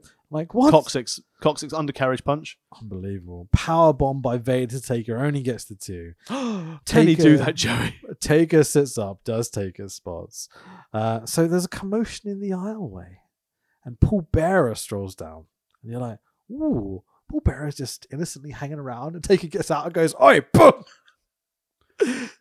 Well, remember, he's still the heel from Mankind and the Executioner and all that shit from In Sure. Your House. Yeah. It's time. It's Vader's forgotten. Yeah. Yeah, Paul Bearer, It's- and this is also a time. Unfortunately, I know Paul was already Percy Pringle was already a big lad anyway, but this time you could really tell he was starting to struggle a bit. Because there's bonk. Yeah. So it feels like the finish when Taker goes to the outside, decks Bearer, and Bearer does this awesome slapstick over the top selling. He's like, ooh, as he gets hit. Very loud. Bearer generally was a lot of fun. Yeah. Took bumps and stuff. Perfect foil. Yeah, awful. But awful at taking bumps, but funny. So, Speaking of which. Yeah. Here we go. So it feels like the finish, but no, we have to go through a bunch of shenanigans. Paul Bearer jumps off the apron to hit Taker with the urn, but Bearer takes a bump, and it's just... It's glorious. I've captured it to post on Twitter. The best double axe handle, double down I've ever seen. You know, where like you're training or whatever, and like you're trained to like be serious face because you're wrestling, and then like I'm a comedy wrestler. I don't need that face anymore. But like someone will try, and like sometimes get you out of that character or whatnot. But your job is to stay in that character, obviously. Like if you're the straight guy in the group, or whatever, not Goldust, obviously. Sorry, I had to put one in. There's a moment where Bearer is like very serious, gets been punched, jumps off, does the urn shot, and then he kind of falls onto his bum, and you can see him going, "Oh, I fell over." Like he looks so upset with himself. You're going to hit Taker with an urn. I don't think I'm ready for the belt, Vince. It's like he got babyface heat from me because I'm like, oh, look at Paul Bearer. He hurt himself. It's the only reason why I think Matt tags with me in wrestling, just for funsies, because I think I said this to you before. I don't think I said it in the pod last week when we were doing our post-match celebration, where Matt went, "I haven't been beaten. I am undefeated," and I shouted out loudly, "And I also had a match." It's good stuff. Because it's the same thing. I mean, I think one of my favourite things was when he was running away from Doug Williams doing like the round the ring thing, and he jumped into my arms. Yeah, nice. Very serious spot, and I think I said like, "Oh, schnookums." Basically, actually, I don't know why he texted me because I'm a prick to work with. Well, that's the fun of it, surely. Yeah, who's Shirley? Yeah. So Paul Bearer jumps in the apron, blah blah blah blah. Back in the ring, Vader bomb lands. Always 3. It can't be. 1, 2, 3. Vader beats The Undertaker clean in the Alamo Dome in San Antonio, Texas. It's Vader bomb. I say clean. It wasn't very clean, but yes, go on. It's a Vader bomb. Protecting finishers. Sure. Vince called a power bomb a Vader bomb earlier in the match, by the way, but, he's not fine. JR, so it's okay. He's a billionaire. He can say what he wants. Exactly. But yeah, it's the splash out the corner, isn't it? Yeah, the big whoopsie type thing. The reverse belly flop whoopsie jobby. Sure, exactly. Yeah, that's the Vader bomb. Yeah, it's Vader's prize is he gets to spend the night with Paul Bearer. At least he's not from a cage from above. Sure. I mean, again, it's the Rumble. It's just a case of we need to get big names on the card who may or may not be in the Rumble because we need to protect them so they don't get eliminated. Which means it was Rumble 1996 was the point where I said last week, I thought, oh, is this the part where Shawn does proper good rumbling? Rumble 1996, Shawn eliminated Vader and Yoko at the same time. Oh, nice. Okay. No, not nice. Vader and Yoko. Well, it depends how it was done. Were they already halfway over the ropes, or was he just... I think they were sort of arguing, and he one with one hand, one with another hand. Right, okay, yeah. No. Maybe not then. That's Shawn going, no, it's me. I'm going to eliminate Yoko and Vader at the same time by myself with my hand. Sure. Same Rumble where Austin eliminates himself accidentally? Ooh, I don't know. I don't remember. Pretty sure that was 96, but whatever, it doesn't matter. So post-match, Taker chokeslams the ref because he's a face, yeah? Yeah, because he didn't kick out the Vader bomb. Uh-huh. Taker even kills a ring post by hitting it with a chair. Poor ring post. Taker shouts at Vince at ringside. Oh, someone should have fucking spoken to Brett. Someone else is doing this spot later. This is why you always need to talk to the other people on the card to make sure you don't do the same bloody spot. Ahmed. Sure. Taker. But again, we're emphasizing the fact that Vince is responsible for the decision-making here. And also the fact it's now the second complaint. It would be like complaining at Vince. We saw a little bit of it with, mentioning JR, you're the leader, Vince. You need to get control in the previous pay-per-view. Sure.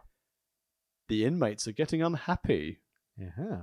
It's very, very interesting how this has been building over 6 months or so now. Longer?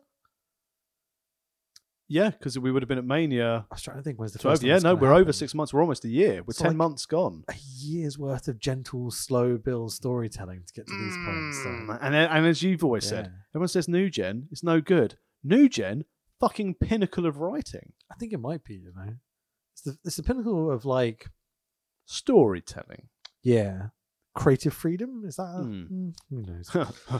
How many Qs do you have in your name, Farouk? So we get another Austin backstage promo, but more importantly, we get a Bulldog promo here. I love it when the camera cuts to Bulldog and he's walking from his car to the arena.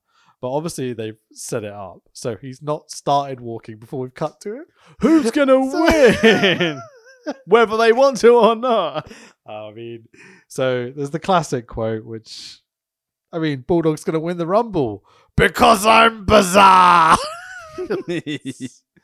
And then Gold's Classic. like, you're really shitting on my gimmick now. Just because I'm face, you can't say you're bizarre. Did you get the feeling like Owen was saying there going, Bulldog's going, what should I say, Owen? I don't know what to say in this promo. Just say you're bizarre. You're gonna win. Get over. Trust me. It's one of my all-time favorite moments in wrestling. Just Bulldog going, I'm gonna win the Rumble because I'm bizarre.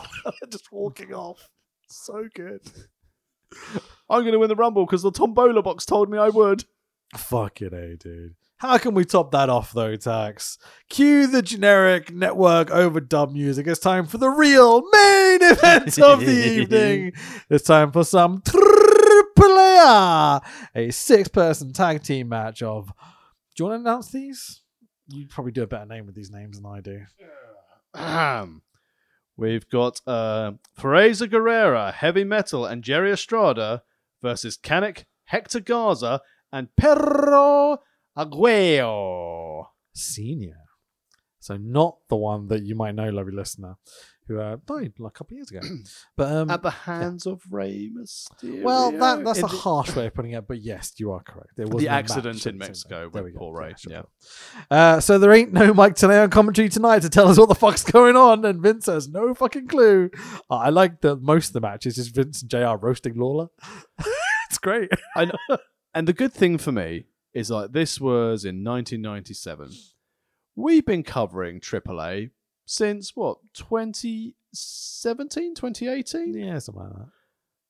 It's really good that even watching it today, nothing has changed. Nope. It is still the same match format. Yep. It's still the same shit-ass referees. Yep. And The little headband. yep, So because he's a class. ninja. He looks so greasy. He looks like he hasn't washed in weeks. He was actually the original fake Razor. Yeah, it's during this match, it's genuinely impressed me how quiet 60,000 people could be. Oh, Heavy Metal's in. Heavy Metal is in there. Heavy Metal and Guerrero's in there from the great Guerrero family. No, he isn't. Like, it's close enough. But that's the thing, though. But that's pretty much all they were picking out. Yeah. And then, maybe they don't look at these high octane offense. There's 2 bits in this which really pop me. So, you know, whenever we watch AAA and the guys in the corner doing the punching down or whatever, and the face will just look up and go, Viva Mexico or something, and the crowd will pop. They try doing that. The crowd doesn't pop. And they're like, oh, wrestling doesn't work here. You know, it's like that realization. This isn't even real wrestling. Yeah, The ring is square. It's so funny. And then my favorite bit in this entire match, which I couldn't express how much it just made me giggle, right? Was who was it that did it? Let me just I wrote it down. So Fuerza Guerrera does the Chris Hamrick bump to the outside, right? So if you don't know what that is, he dives through foot first between the top middle rope and lands back first on the floor. Must fucking suck, right? He no-sells it. He takes the Chris Hamrick bump and immediately turns and stands back up and gets in the ring. And you're like, the pop you could have got if you'd have just sold. AAA. So stupid. Not lucha enough. It's brilliant. I mean, I like you said earlier, I think the fact that the crowd had 3 lucha matches Yeah.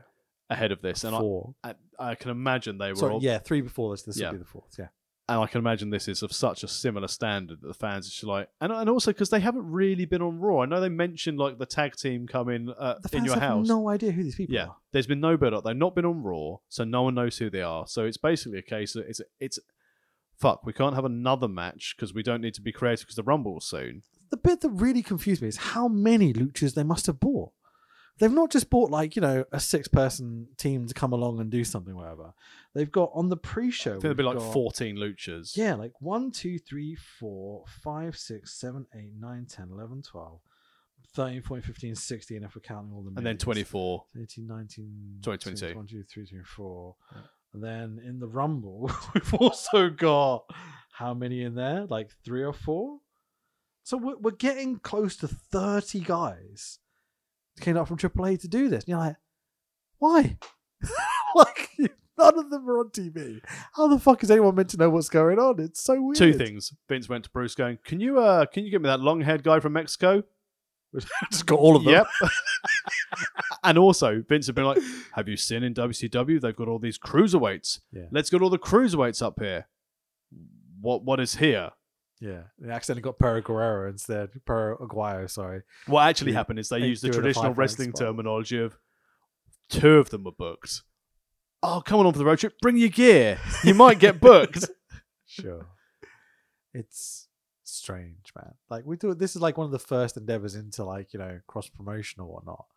It's massively failed. Yeah, this is dog shit. Yeah. And even for a AAA match, like I said, so other than the terrible lack of crowd interaction, the usual clusterfuckiness of AAA, Yep. in a bigger ring than they're used to, and you can tell they're not used to working in a 20-foot ring. Mm-hmm. It's thank fuck there's a Rumble, because so far, I mean, this is the piss break before the Rumble, realistically. yeah, Shamefully. because they're not going to break from the Rumble to the main. So No. this is it. They put the let up match Yep. now. So the finish is Happens. beautifully AAA. Perro, obviously, misses the double stomp off the top. Kind of goes, oh shit, drops an elbow. 1, 2, 3, 5 stars. Absolute classic. Beautiful work. Oh, I love it. We get a big old network edit here where Vince, JR, and Lawler are putting over Shawn versus Sid. I'm assuming it took the Luchas forever just to get to the back because they tried to take some face pops or something. Ole! Yeah, exactly. Get Tito Santana out there. Fink announces the 60,000 attendance, and next up, the 1997 Royal Rumble. Fink specifies the winner of the Rumble will go on to face the WWF champion at WrestleMania. But Shawn is also here, so will they fuck? Yeah. Oh, man. I mean, I love a Rumble. So just throw it out there. Mankind, Jake Roberts, Phineas L. Godwin, Emil Mascaras, Vader, Mark Mero, Savio Vega, Owen Hart, Sultan, Diesel, Cybernetica, Hunter Hearst Helmsley, Terry Funk, Crush, Bret Hart, Ahmed Johnson, Stone Cold Steve Austin, Flash Funk, Bart Gunn, Farouk, Jesse James, the real Double J, The Undertaker, Razor Ramon, the British Bulldog, Goldust, Jerry Lawler, Henry O. Godwin, Rocky Maivia, Latin Lover, and Piroth are in this match. Lots of big names in there. However, I say lots of big names in there. Mm-hmm.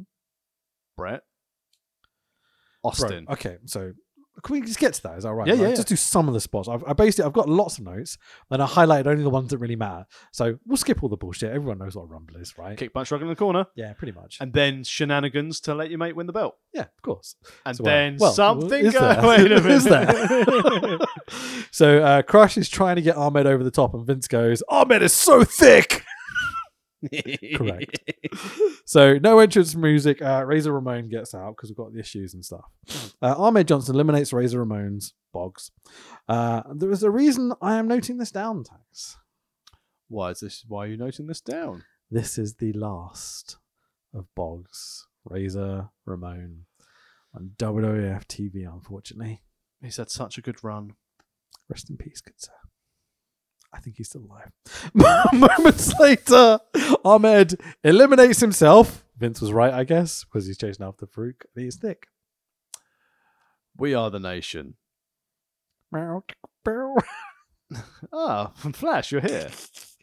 Glass smash. Stone Cold Steve Austin enters at number 5 to a very mediocre pop, I would say. Yeah, no one is. He's still been working. Obviously, he's been working through Owen. He's working through Bulldog. He's working his way towards Brat. Yep. But yeah, you'd expect him to have a bigger pop at this time. Maybe, yeah. Although in fairness, he has been feuding with Savio Vega on a "you didn't tag me in." Sure. Also, Brett kinda, and not really though. And Owen and Bulldog, because if Bulldog comes out and they do the whole spots and He's stuff. so bizarre. Yeah, he's absolutely bizarre. He should win because he's bizarre. But yeah, they do the running power slam to like 0 pop, and I'm like, oh, it's not 992 anymore, is it, No. Bulldog? He is half the size he was in 92. I remember when he came back at Armageddon 1999 and he was just Bulldog in jeans. I remember he returned on Sunday Night Heat and he said, I'm going to win the WWE title. Yeah. And I was like, are you though? Yeah, after a couple of months of doing crack every night, it's not quite the Standard. same person, is it? Yeah. I mean, pro wrestling, right? So blah, blah. The Sultan comes out at number 10, but who cares? He's accompanied by the Sheik. Fuck the Hulk Hogan. Good old, I mean, what a great way to try and get Sultan over. We're going to dress you up as someone from sort of Emirates or for sort of the Middle East. I know who we'll put with you to get you heat. Sheiky baby. Yeah, sure. This Samoan Arab, right? Yeah. He's going to do the stink face. It's all the same, guys. Don't worry about it. Fucking Vince, man. So Mil Mascaras enters at number 11. Bloody, bloody, bloody, blah. That's just as important for later. Owen in goes straight after Austin. Bulldog is trying to get Austin over the top. And then Owen Hart shoves the British Bulldog out of the Rumble. How bizarre. I love Owen going, oh, it was a mistake. I didn't mean to. It was an accident. Bulldog's like, what? It's fucking brilliant storytelling. I loved it. And then the fact they continued it on commentary and Vince was like, I wonder what Bulldog's thinking right now. He's normally really good in the Rumble, but like his brother-in-law eliminated him. Yeah. All foreshadowing. Absolutely. Very important to us. Where's Clarence Mason? In every single match ever, doing nothing, right? Yeah. So Mil Mascaras eliminates all the luchas, goes up top, going through the middle ropes, not Correct. over the top, jumps up to the top rope. Does that count? And then jumps off to the outside, eliminating himself because he would not have anyone make him look weak because he is a lucha. Now, I thought, to start with, my first reaction was, how no? They've really fucked this up because he went through the middle rope. Yeah. He didn't climb up to the top and eliminate himself, He's technically still in the match, even to this day. as is Curtis Axel. Sure, yeah, true. But then I started thinking, Just Mil Mascaras to Curtis Axel forever, just wrestling each other. is technically standing on the top rope because are you technically in the ring? Yeah. I don't think so, because the most your toe would be in the ring. Yeah, my gut feel is not eliminated. Yeah. But then on commentary, Joe going, I don't think he understands the rules because he's not from round here. I love the logic of, right, I'm not going to have anyone eliminate me because it'll make me look bad. So I'll eliminate myself so I'll look stupid. I mean, he's not Ahmed Johnson thick. It's not a great look. No, but I suppose again, as you said, like from Mil Mascaras' standpoint, it's like I haven't been eliminated from the Rumble. Sure. I carried on my my feud with this young lion, Cybernesco. Yep, absolutely. He was also in the match. But at this stage, it's like, okay, Owens eliminated Bulldog, Yep. and Luchas have done stupid shit, and we're already halfway through. yeah, sure. But still a fun Rumble. It's a slow to start Rumble, but my God, does it pick up. So the next guy to the ring has a name I'm not quite sure how to spell. JEFF. QQQ? I don't know. It's double Q Farouk. We are the nation of Q-nation. This is QAnon the nation. Is this getting weird? Gimmicks upon gimmicks. But Ahmed is out and he's got wood. Oh, USA! And also, like, that is not even a 2x4. That's just a case of, I've got this bit of lumber. Yeah, I'm going to... moved a strap from under the ring or something. And you could tell he'd thought better of it because the first one, he proper lamped Farouk, and the second one, he was like, dink. Yeah, absolutely. He swung. Yeah. He really swung. Like, if he'd have hit, I would have loved to have seen what had happened. Because if he'd have really connected with Farouk, I think he would have beaten the shit out of him right there and then. Yeah. Fuck the rules, fuck the match, fuck everything. But that was Farouk in and out. Pretty sharpish. That was it. This feud will continue. Everyone else in the ring, everyone else in the ring gets eliminated apart from Austin.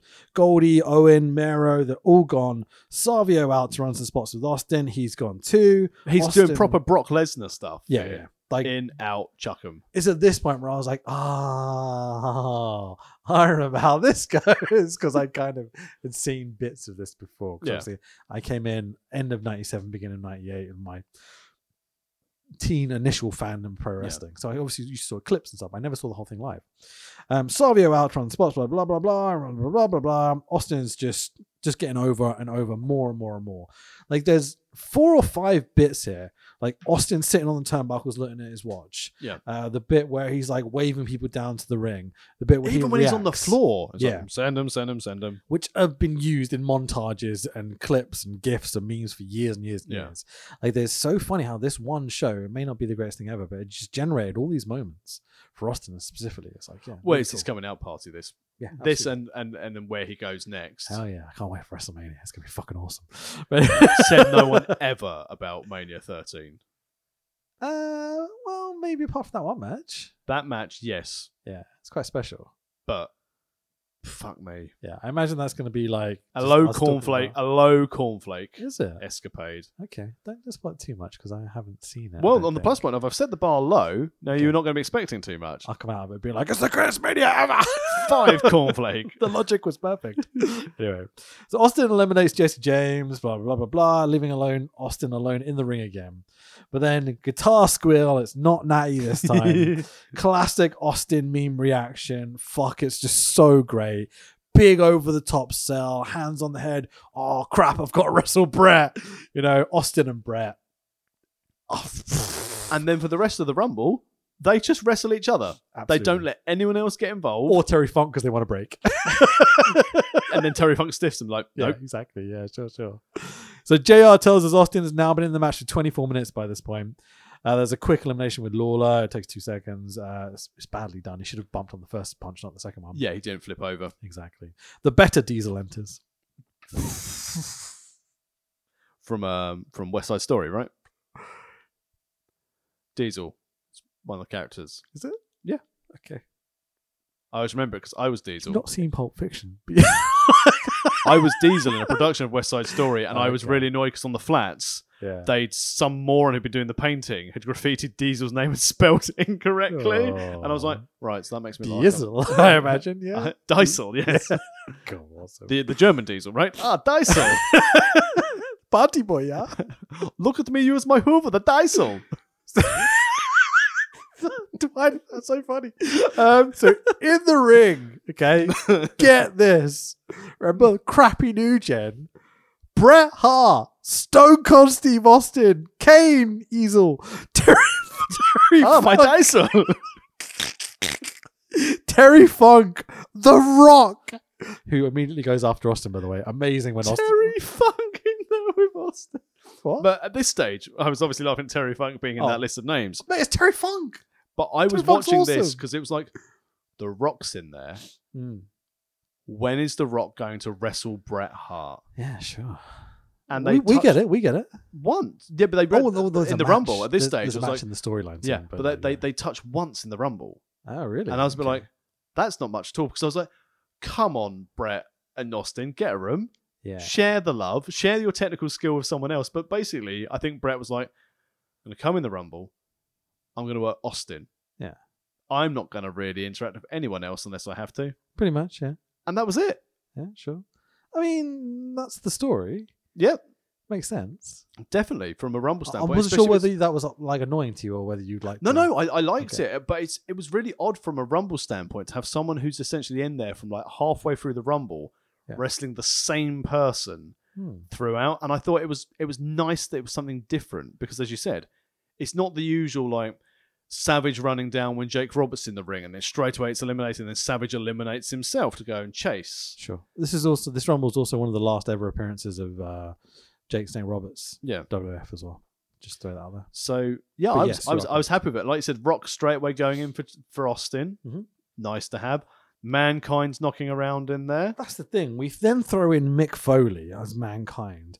Flash Funk. Oh, you are so funky. We are the nation. Q, Q, Q, anon. Who's wearing blue? Yeah, that's not the black and the nice colours of the nation. Or purple and silver. That's real colours of pro wrestlers. Cease and desist was sent. Vader, the other Godwin, and Dong at number 30, The Undertaker comes out. Dong. I love. Did he used to play for Middlesbrough? I love that there's a rumble going on. Taker comes out, so you have to turn off the lights for a second, turn them back on because no one can see what the fuck's going on. Easy elimination. Everyone took a nap and come back up. Oh, crikey. So funny. But like those names, people talk about the new gen not having a roster and all this sort of stuff. Like, fucking hell, man. It's like 10 of the best all-time wrestlers all in the ring at the same time. When this ring... And Henry Godwin.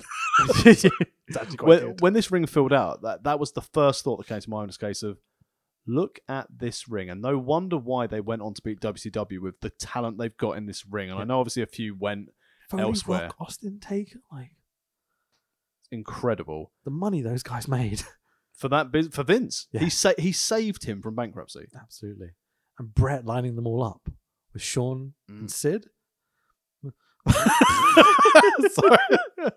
So a brief moment, Taker and Kane Easel interact is just kind of delightful. Like, so you know what's coming up in a few months and stuff. Like seeing them working in the corner, I was like, "Oh, brothers! Oh, look at them go! Always fighting."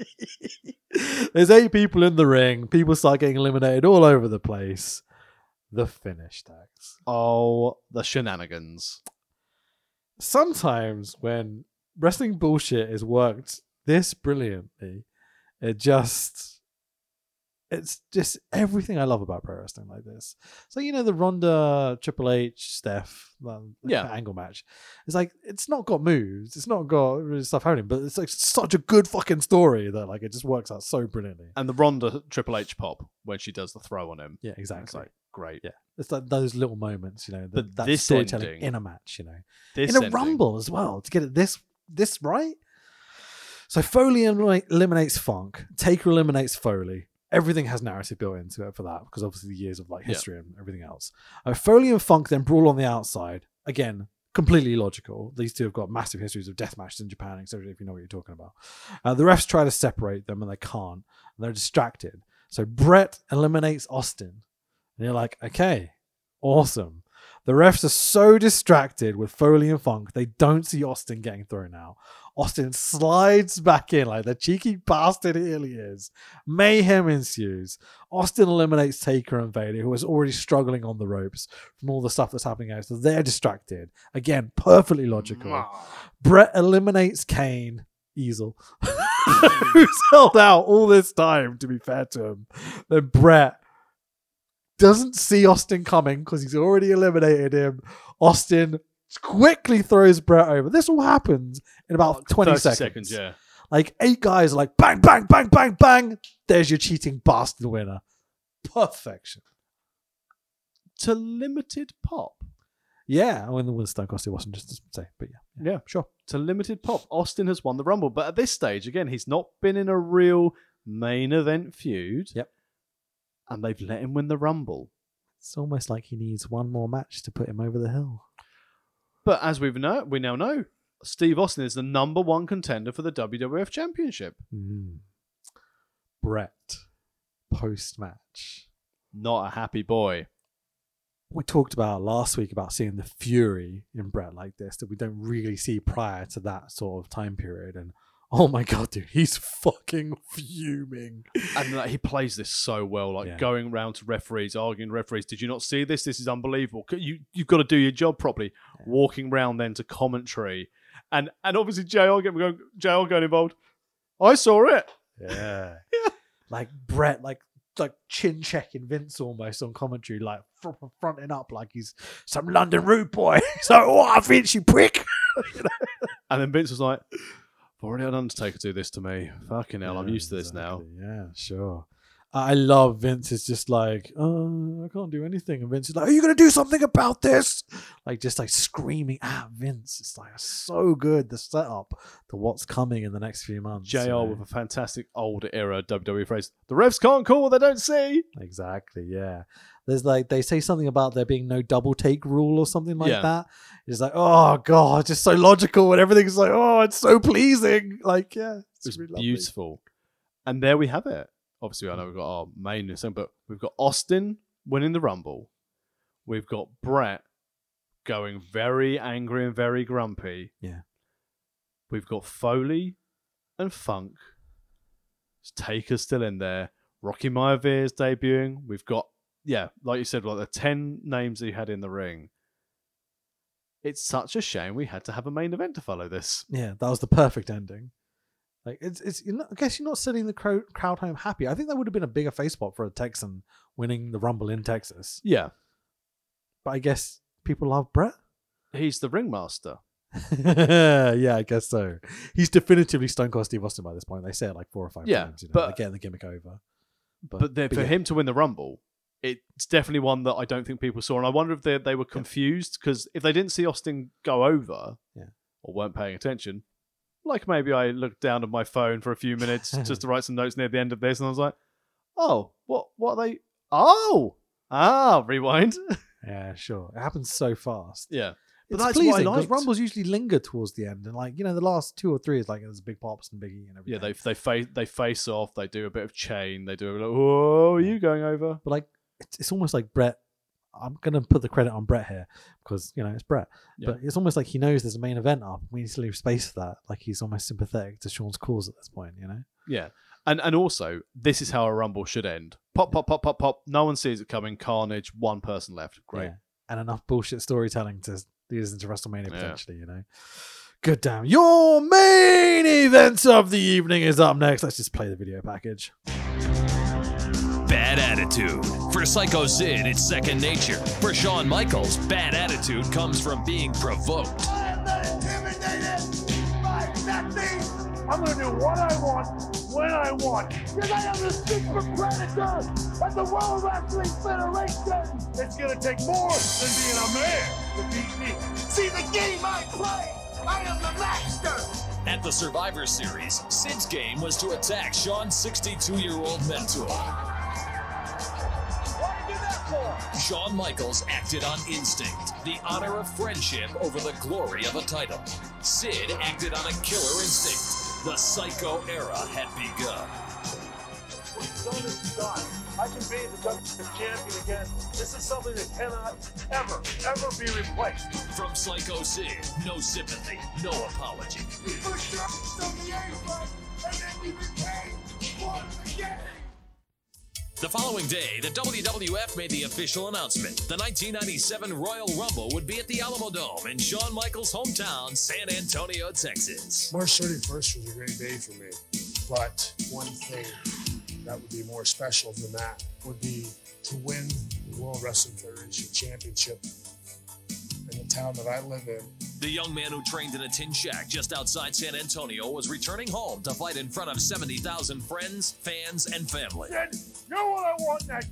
In my hometown, myself and all the people of San Antonio will tear you apart. The day I was born the man. The verbal and physical assault escalated. I am 6'9" and over 300 pounds. There's going to be 71,000 chances to see me kick your 6'9", 300-pound teeth down your stinking throat. For Sid, nothing was sacred, not even Jose Lothario's 19-year-old son. I want to apologize for what I'm going to do. The monster has been unleashed. But is the monster Shawn Michaels or Psycho Sid? Wow, I'm glad you put that piece of footage and sound in there. Let's hope I did. Sean's bad attitude was provoked, apparently. This constantly trying to justify the fact Sean's a twat is just like so weird to me. It's embarrassing at this point. But as we've already said, his mum and dad are at ringside. He can't be a twat. Yeah, absolutely. Face Britt Baker in Pittsburgh, anyone? So we've got the whole story of Sid power bombing Jose Lothario to a heart attack. essentially face pops as well in New York, at least. We love it when we kill old people in New York. The WWF World Heavyweight Championship match of Psycho Sid, SYCHO, fuck you, who's the current champion, versus the returning Jose Lothario, accompanied by Shawn Michaels is in the main With event. not That's your the same. favourite WWE belt I saw on Twitter earlier. You've gone for no. the new Austin belt, post 14. I'm a big Gold Eagle boy. Yeah. Yeah. It's just, I know it's probably not the prettiest, but it's the one that means the most to me. I said Winged Eagle for me because it's the first one that I saw. It's just a bit pokey and a bit. I think that's what I like about it.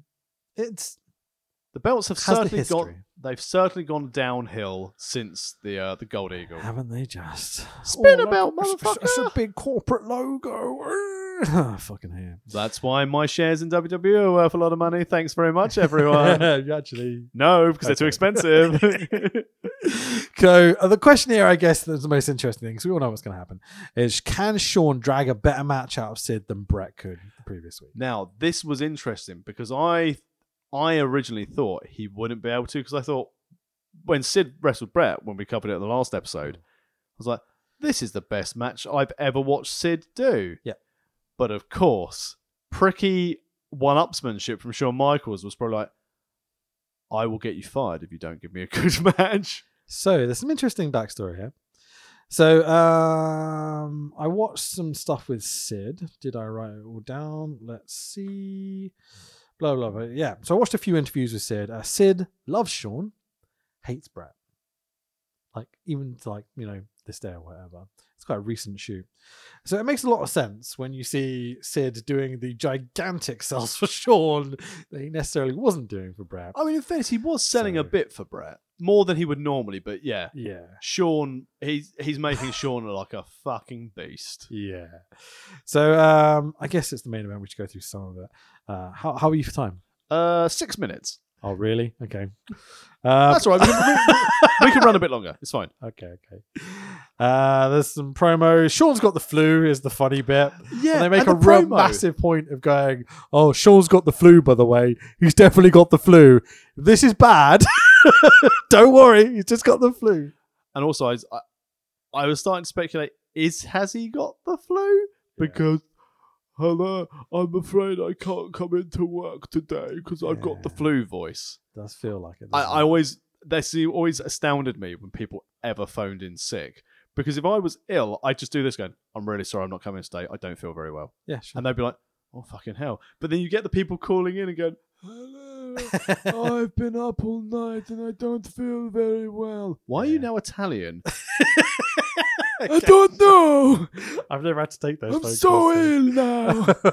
I've had many straps. on my daughter's wedding, I used to have strepsils in my house, but I'm now too ill to go out and get the strepsils. Fucking A, man. You fuck my wife. So, Shawn, speaking of which, Shawn walking to the ring backstage looks fucking ridiculous. He's got a big cowboy hat, a sparkly shrug, new disco ball circles all over it. It looks so stupid. He's bare-chested but hairy. Chaps. Tights with a heart of Texas on his dick. And you're like, you look like a fucking imbecile. He's a tourist. He really does look stupid. Everyone Like, loves a I know gimmick. it doesn't last long. Shawn's DX Shawn any day now, but it looks like a fucking moron. It is not a good look. No. And again, I think the desired effect was going to be, ooh, let's give him a big face pop because he looks really fun. Yeah. He looked like a prick. He looked like an absolute knobhead. Jose has his hands all over Shawn during the ring entrance. It's really weird. But he's so hairy. You can see Shawn be like, stop fucking touching me. It's Look, I weird. told you, Jose, you can't sing my entrance theme. Stop fucking touching me. Yeah. Imagine Shawn's attitude around Jose just being here in the limelight with him. He's probably like, aren't you supposed to be dead from a heart attack? Yeah. I mean, I don't think Jose's here for long, is he? Sid killed you, right? So Shawn kisses his mother at ringside because he's a good boy. Do you kiss your mother with that mouth? He fucking does. Well, yes, he does. Gets his spooky pyro. It's just super cool. Shawn does his stripper routine. How is this a face? Well, he's a bad boy. You don't like him, but he's the hometown hero. Someone saved up all their babysitting money to go to IHOP and get into the Alamo Dome. Therefore, face, right? Yeah. People spend money to go and see him face. Sid comes out last, the champion, as it should be. Correct. Big heel heat for Sid in San Antonio, as you might expect. Doing a really good job of playing up to the heel stuff, which he wasn't necessarily doing the last few weeks. No, but he's very much... Well, it's probably because he's like, oh, I've got to drop Goldie. Fuck. Yeah, he also likes Sean, so... Bit of a difference. Sid also gets the big pyro treatment, the big Sid letters above him, blah, blah, blah. Ah, sir, oh. Yeah. Sid shoves Brett a few times, and basically we get to the point where like HBK boots Sid to the outside. Sid sells it like he's dead. He's splatted on the floor. He only went through the middle rope. Good old big boot. Sid. I've never seen Sid sell like that. It was incredible. Yeah. Like genuinely, it looked like someone had thrown a rocket at him, and he'd There's a lot of bear hugs in this match. Work smart, brother. There's a point, right? Considering my point about the inverted atomic drop last week, where Sean's in a bear hug, and to get out of it, he gives Sid an inverted atomic drop. How does that physics work? Like, think about the logistics. If I'm in a bear hug, my feet are off the floor, I'm gonna lift you up somehow and drop you on my knee when you're like 9 foot and I'm 4 foot. Like science. Science, bitch! Just imagine like HBK backstage going, and I want to do the inverted atomic drop. Sid's like, yes, sir. Thank you, sir. I'm 7 foot tall. I can make that work. Yes, yeah, I'll make that work. It's so fucking Can stupid. I be in DX, please? Apart from that, okay, Sean scoop slams Sid, double down, HBK kips up, off we go. Macho elbow by Sean, sweet chin music gets caught by Sid. Beautiful false finish, absolutely sold me. Really, really nice. I was on board by this point. Powerbomb on the outside by Sid, did his best to take care of Sean. Yeah, he's certainly less hurting. I mean, genuinely, like, if it had been anyone else, that would have been fucked. Yeah, absolutely. If Sean was willing to take a powerbomb from Sid on the outside, you best believe he was like, don't fucking end my career. Like, we're going to do it. I've got to do the honours for Brett in a few months' time. Fucking hell. Yeah, pretty much, man. And like, we Or maybe about, Sean was like, I've got to do the honours for Brett's in a few months' time. Do you want to powerbomb me on the outside? Nice excuse, you know. My smile might disappear at some point. But like, talk about one-upsmanship. Yeah, 100%. Like, Taking a powerbomb from Sid on the outside. anything you can do, I can do better, and walk out with a belt in my home state. Sure. You do table spots with my best mate. I'm going to take a powerbomb from Sid on the floor. Fuck you, Brett. I'm better than you, Brett, and you don't even like it. So blah blah blah blah blah. The Los Lotharios. Those Different Lotharios. thing, Hang isn't on. So Umberto Carrillo. That's what I was thinking. The Lothario lads both get goozled, and we're back in the ring with Sid and Sean eventually. So they basically, because Sean's down, they both kind of step up, and Sid's like, brah, to get the distraction for Sean to get back the advantage after the powerbomb. Yeah. Quite a nice way of getting there. A bit too much for me. Also, right, I know he got up, but it's like Sid sells a kick through the middle rope like he's been shot. Shawn Michaels, it's going to count to 10. Boom, I'm good. Yeah, powerbomb on the outside, and Sid Sean doesn't really sell it. No, doesn't give a shit. Not great. He's no Bret Hart. He's not. Ref bump in the corner, choke slam by Sid. Hebner is still down, so Kyoto comes out. 1-2, Sean kicks out. Lovely, lovely false Nice. finish. Crowd, huge pop by this point. Really, really invested, everyone.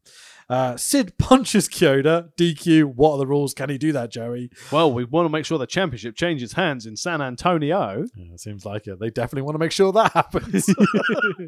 HBK grabs a camera, decks Sid with it, which is a callback from the bit before. where Yeah, Sid but did the Sean. fucking Sid's been doing a blinding job of selling until this camera into the back where Sid turned around and was essentially going, what? Yeah, sure, man. Hebner slowly rolls over to Sean covering Sid. 1, 2. It takes forever to get to the 3. But Sid rolls up the shoulder.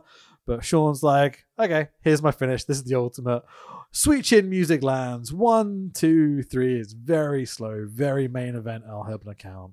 Obviously, he's been down as well. So big thing. The boyhood dream has come true again for Shawn Michaels. I mean, I knew. Sid's better match. Yeah, absolutely. Best match I've ever seen Sid in. Yeah. By miles. And I Apart think from, like maybe that Duggan match we did on that UK show, that was a lot of fun. But like, yeah, you know. And I think this match is what led him to do what he does at Mania. Yeah, sure. Because I think at this stage, it was probably like, I've worked the Executioner. I've fucking worked bloody Vader and Cornette. Yeah. Give me something good. Well, you know who's just had a blockbuster match? Sure. Yeah. It's not the best Rumble show ever. But the end of the Rumble match and the end of the main event are fucking outstanding. The storytelling over the wrestling content was exceptional for the stories we're covering. Absolutely. Yeah. But this is again why it suggests to me we are very much on the road to the Attitude Era, if not already there, because we are focused on story and not in-ring action. Yeah, it's when we did the 2014 stuff, it was like they had an idea of where they were going to go, but never sunk their teeth into it. Yeah. It's like at the moment we're sinking our teeth into everything we can possibly do, and then we'll decide how we get there. But there's so much capability and so much talent and so many cool, well-built stories that they could almost give us anything WrestleMania 13 at this point, and it would be really, really good. The benefits of just having 2 hours of weekly TV. Yeah, 100%. And now more regular pay-per-views or special events or premium live events now. Yeah. But yeah, I mean... And the benefit of having Sean and Brett available is just like... And even though they did not touch or have any actual interactions at this show, already like the characters... Yeah. And the thing they've got to be careful of here, Brett is transitioning to be a heel. Sean, the fans are sick of him and he's turning to be a heel. So they've got to be careful. It's going to be interesting to see how they pitch this to try and keep both in their correct roles. Yeah. If by the end of WrestleMania, like the week after WrestleMania 13, if we've got fully heel Sean, fully heel Brett, but face Austin and face Taker, it does make you wonder why they just went with Brett and Sean at all. When, like, you know, the stuff happens that happens. Although maybe they're trying to do the ridiculous thing like, oh, we did face versus face last year, heel versus heel for Mania. How awful is that concept? So, how many cornflakes? Not booking progress here, mate. Fucking hell. How many cornflakes for this?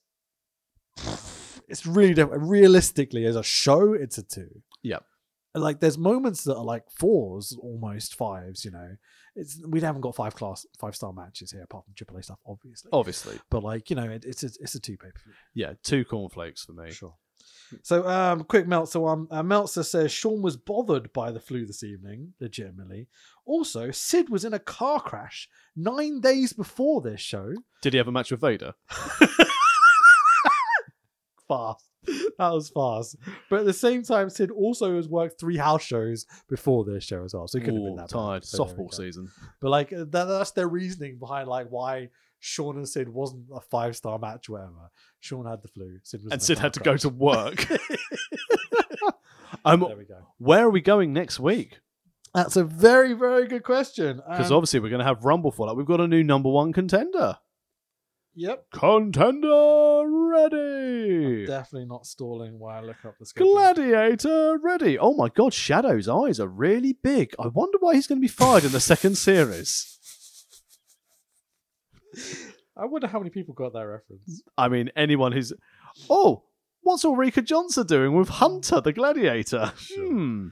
So, as we lead into WrestleMania season, next week we're going to be doing the February 3rd, 1997 episode of Raw, which features a confrontation between the 2 stars of our story. Terry Funk and the Executioner. So we've got basically, we've got Raw, Thursday Raw, which is going to be a lot of fun. Ooh. And In Your House Final 4, which is like, oh, why is there 4? And then we've got like, you know, 1 more episode of Raw and then WrestleMania. Awesome. Getting into some second phase stuff here, I feel. I'm looking forward to it. Yeah. Where can people find you on Elon Musk's $44 billion passion project. At Elon Musk on Twitter. Fanboy Rich, you can find my stuff. We might be doing some live streaming. So, I haven't spoken to you about this, really. But I figure that I end up watching a lot of wrestling, and so I might do some streaming bits. So, follow me at Fanboy Rich. And jolly good. Follow our shiznit. How about yourself? I'm at the Tex Williams. I am open for limited bookings. Oh, hi now. Only because, the Blood Bowl League's going okay. It's coming to the summer, so the evenings are longer. Cool. I am open to. I want to work a lot of tag matches. I want to tag properly with Van Wicked over the next few months before I really get hurt or give it up. Sure. But I'm also open to comedy wrestling, singles matches. Have me on your show and commentary, managing, and if the money's good enough, I'll turn up. You should have let me know about this. I was at Future Shock over the weekend, so I could have got you a good word with Strowman. I don't want to bump for Strowman. Hang on. I'm Mil Mastras. I'm not fucking going. I'm not putting fucking Strowman over. Just jump to the outside yourself and get over it, Count out at 10. Working safe, brother. All right, this is a lot of fun, man. It's nice to do it in person again. Doing it remotely is not the same, but no. We'll keep this going. We'll keep this train rolling no matter what. So. Hell yeah. Thanks for listening, everyone. Bye-bye. Bye.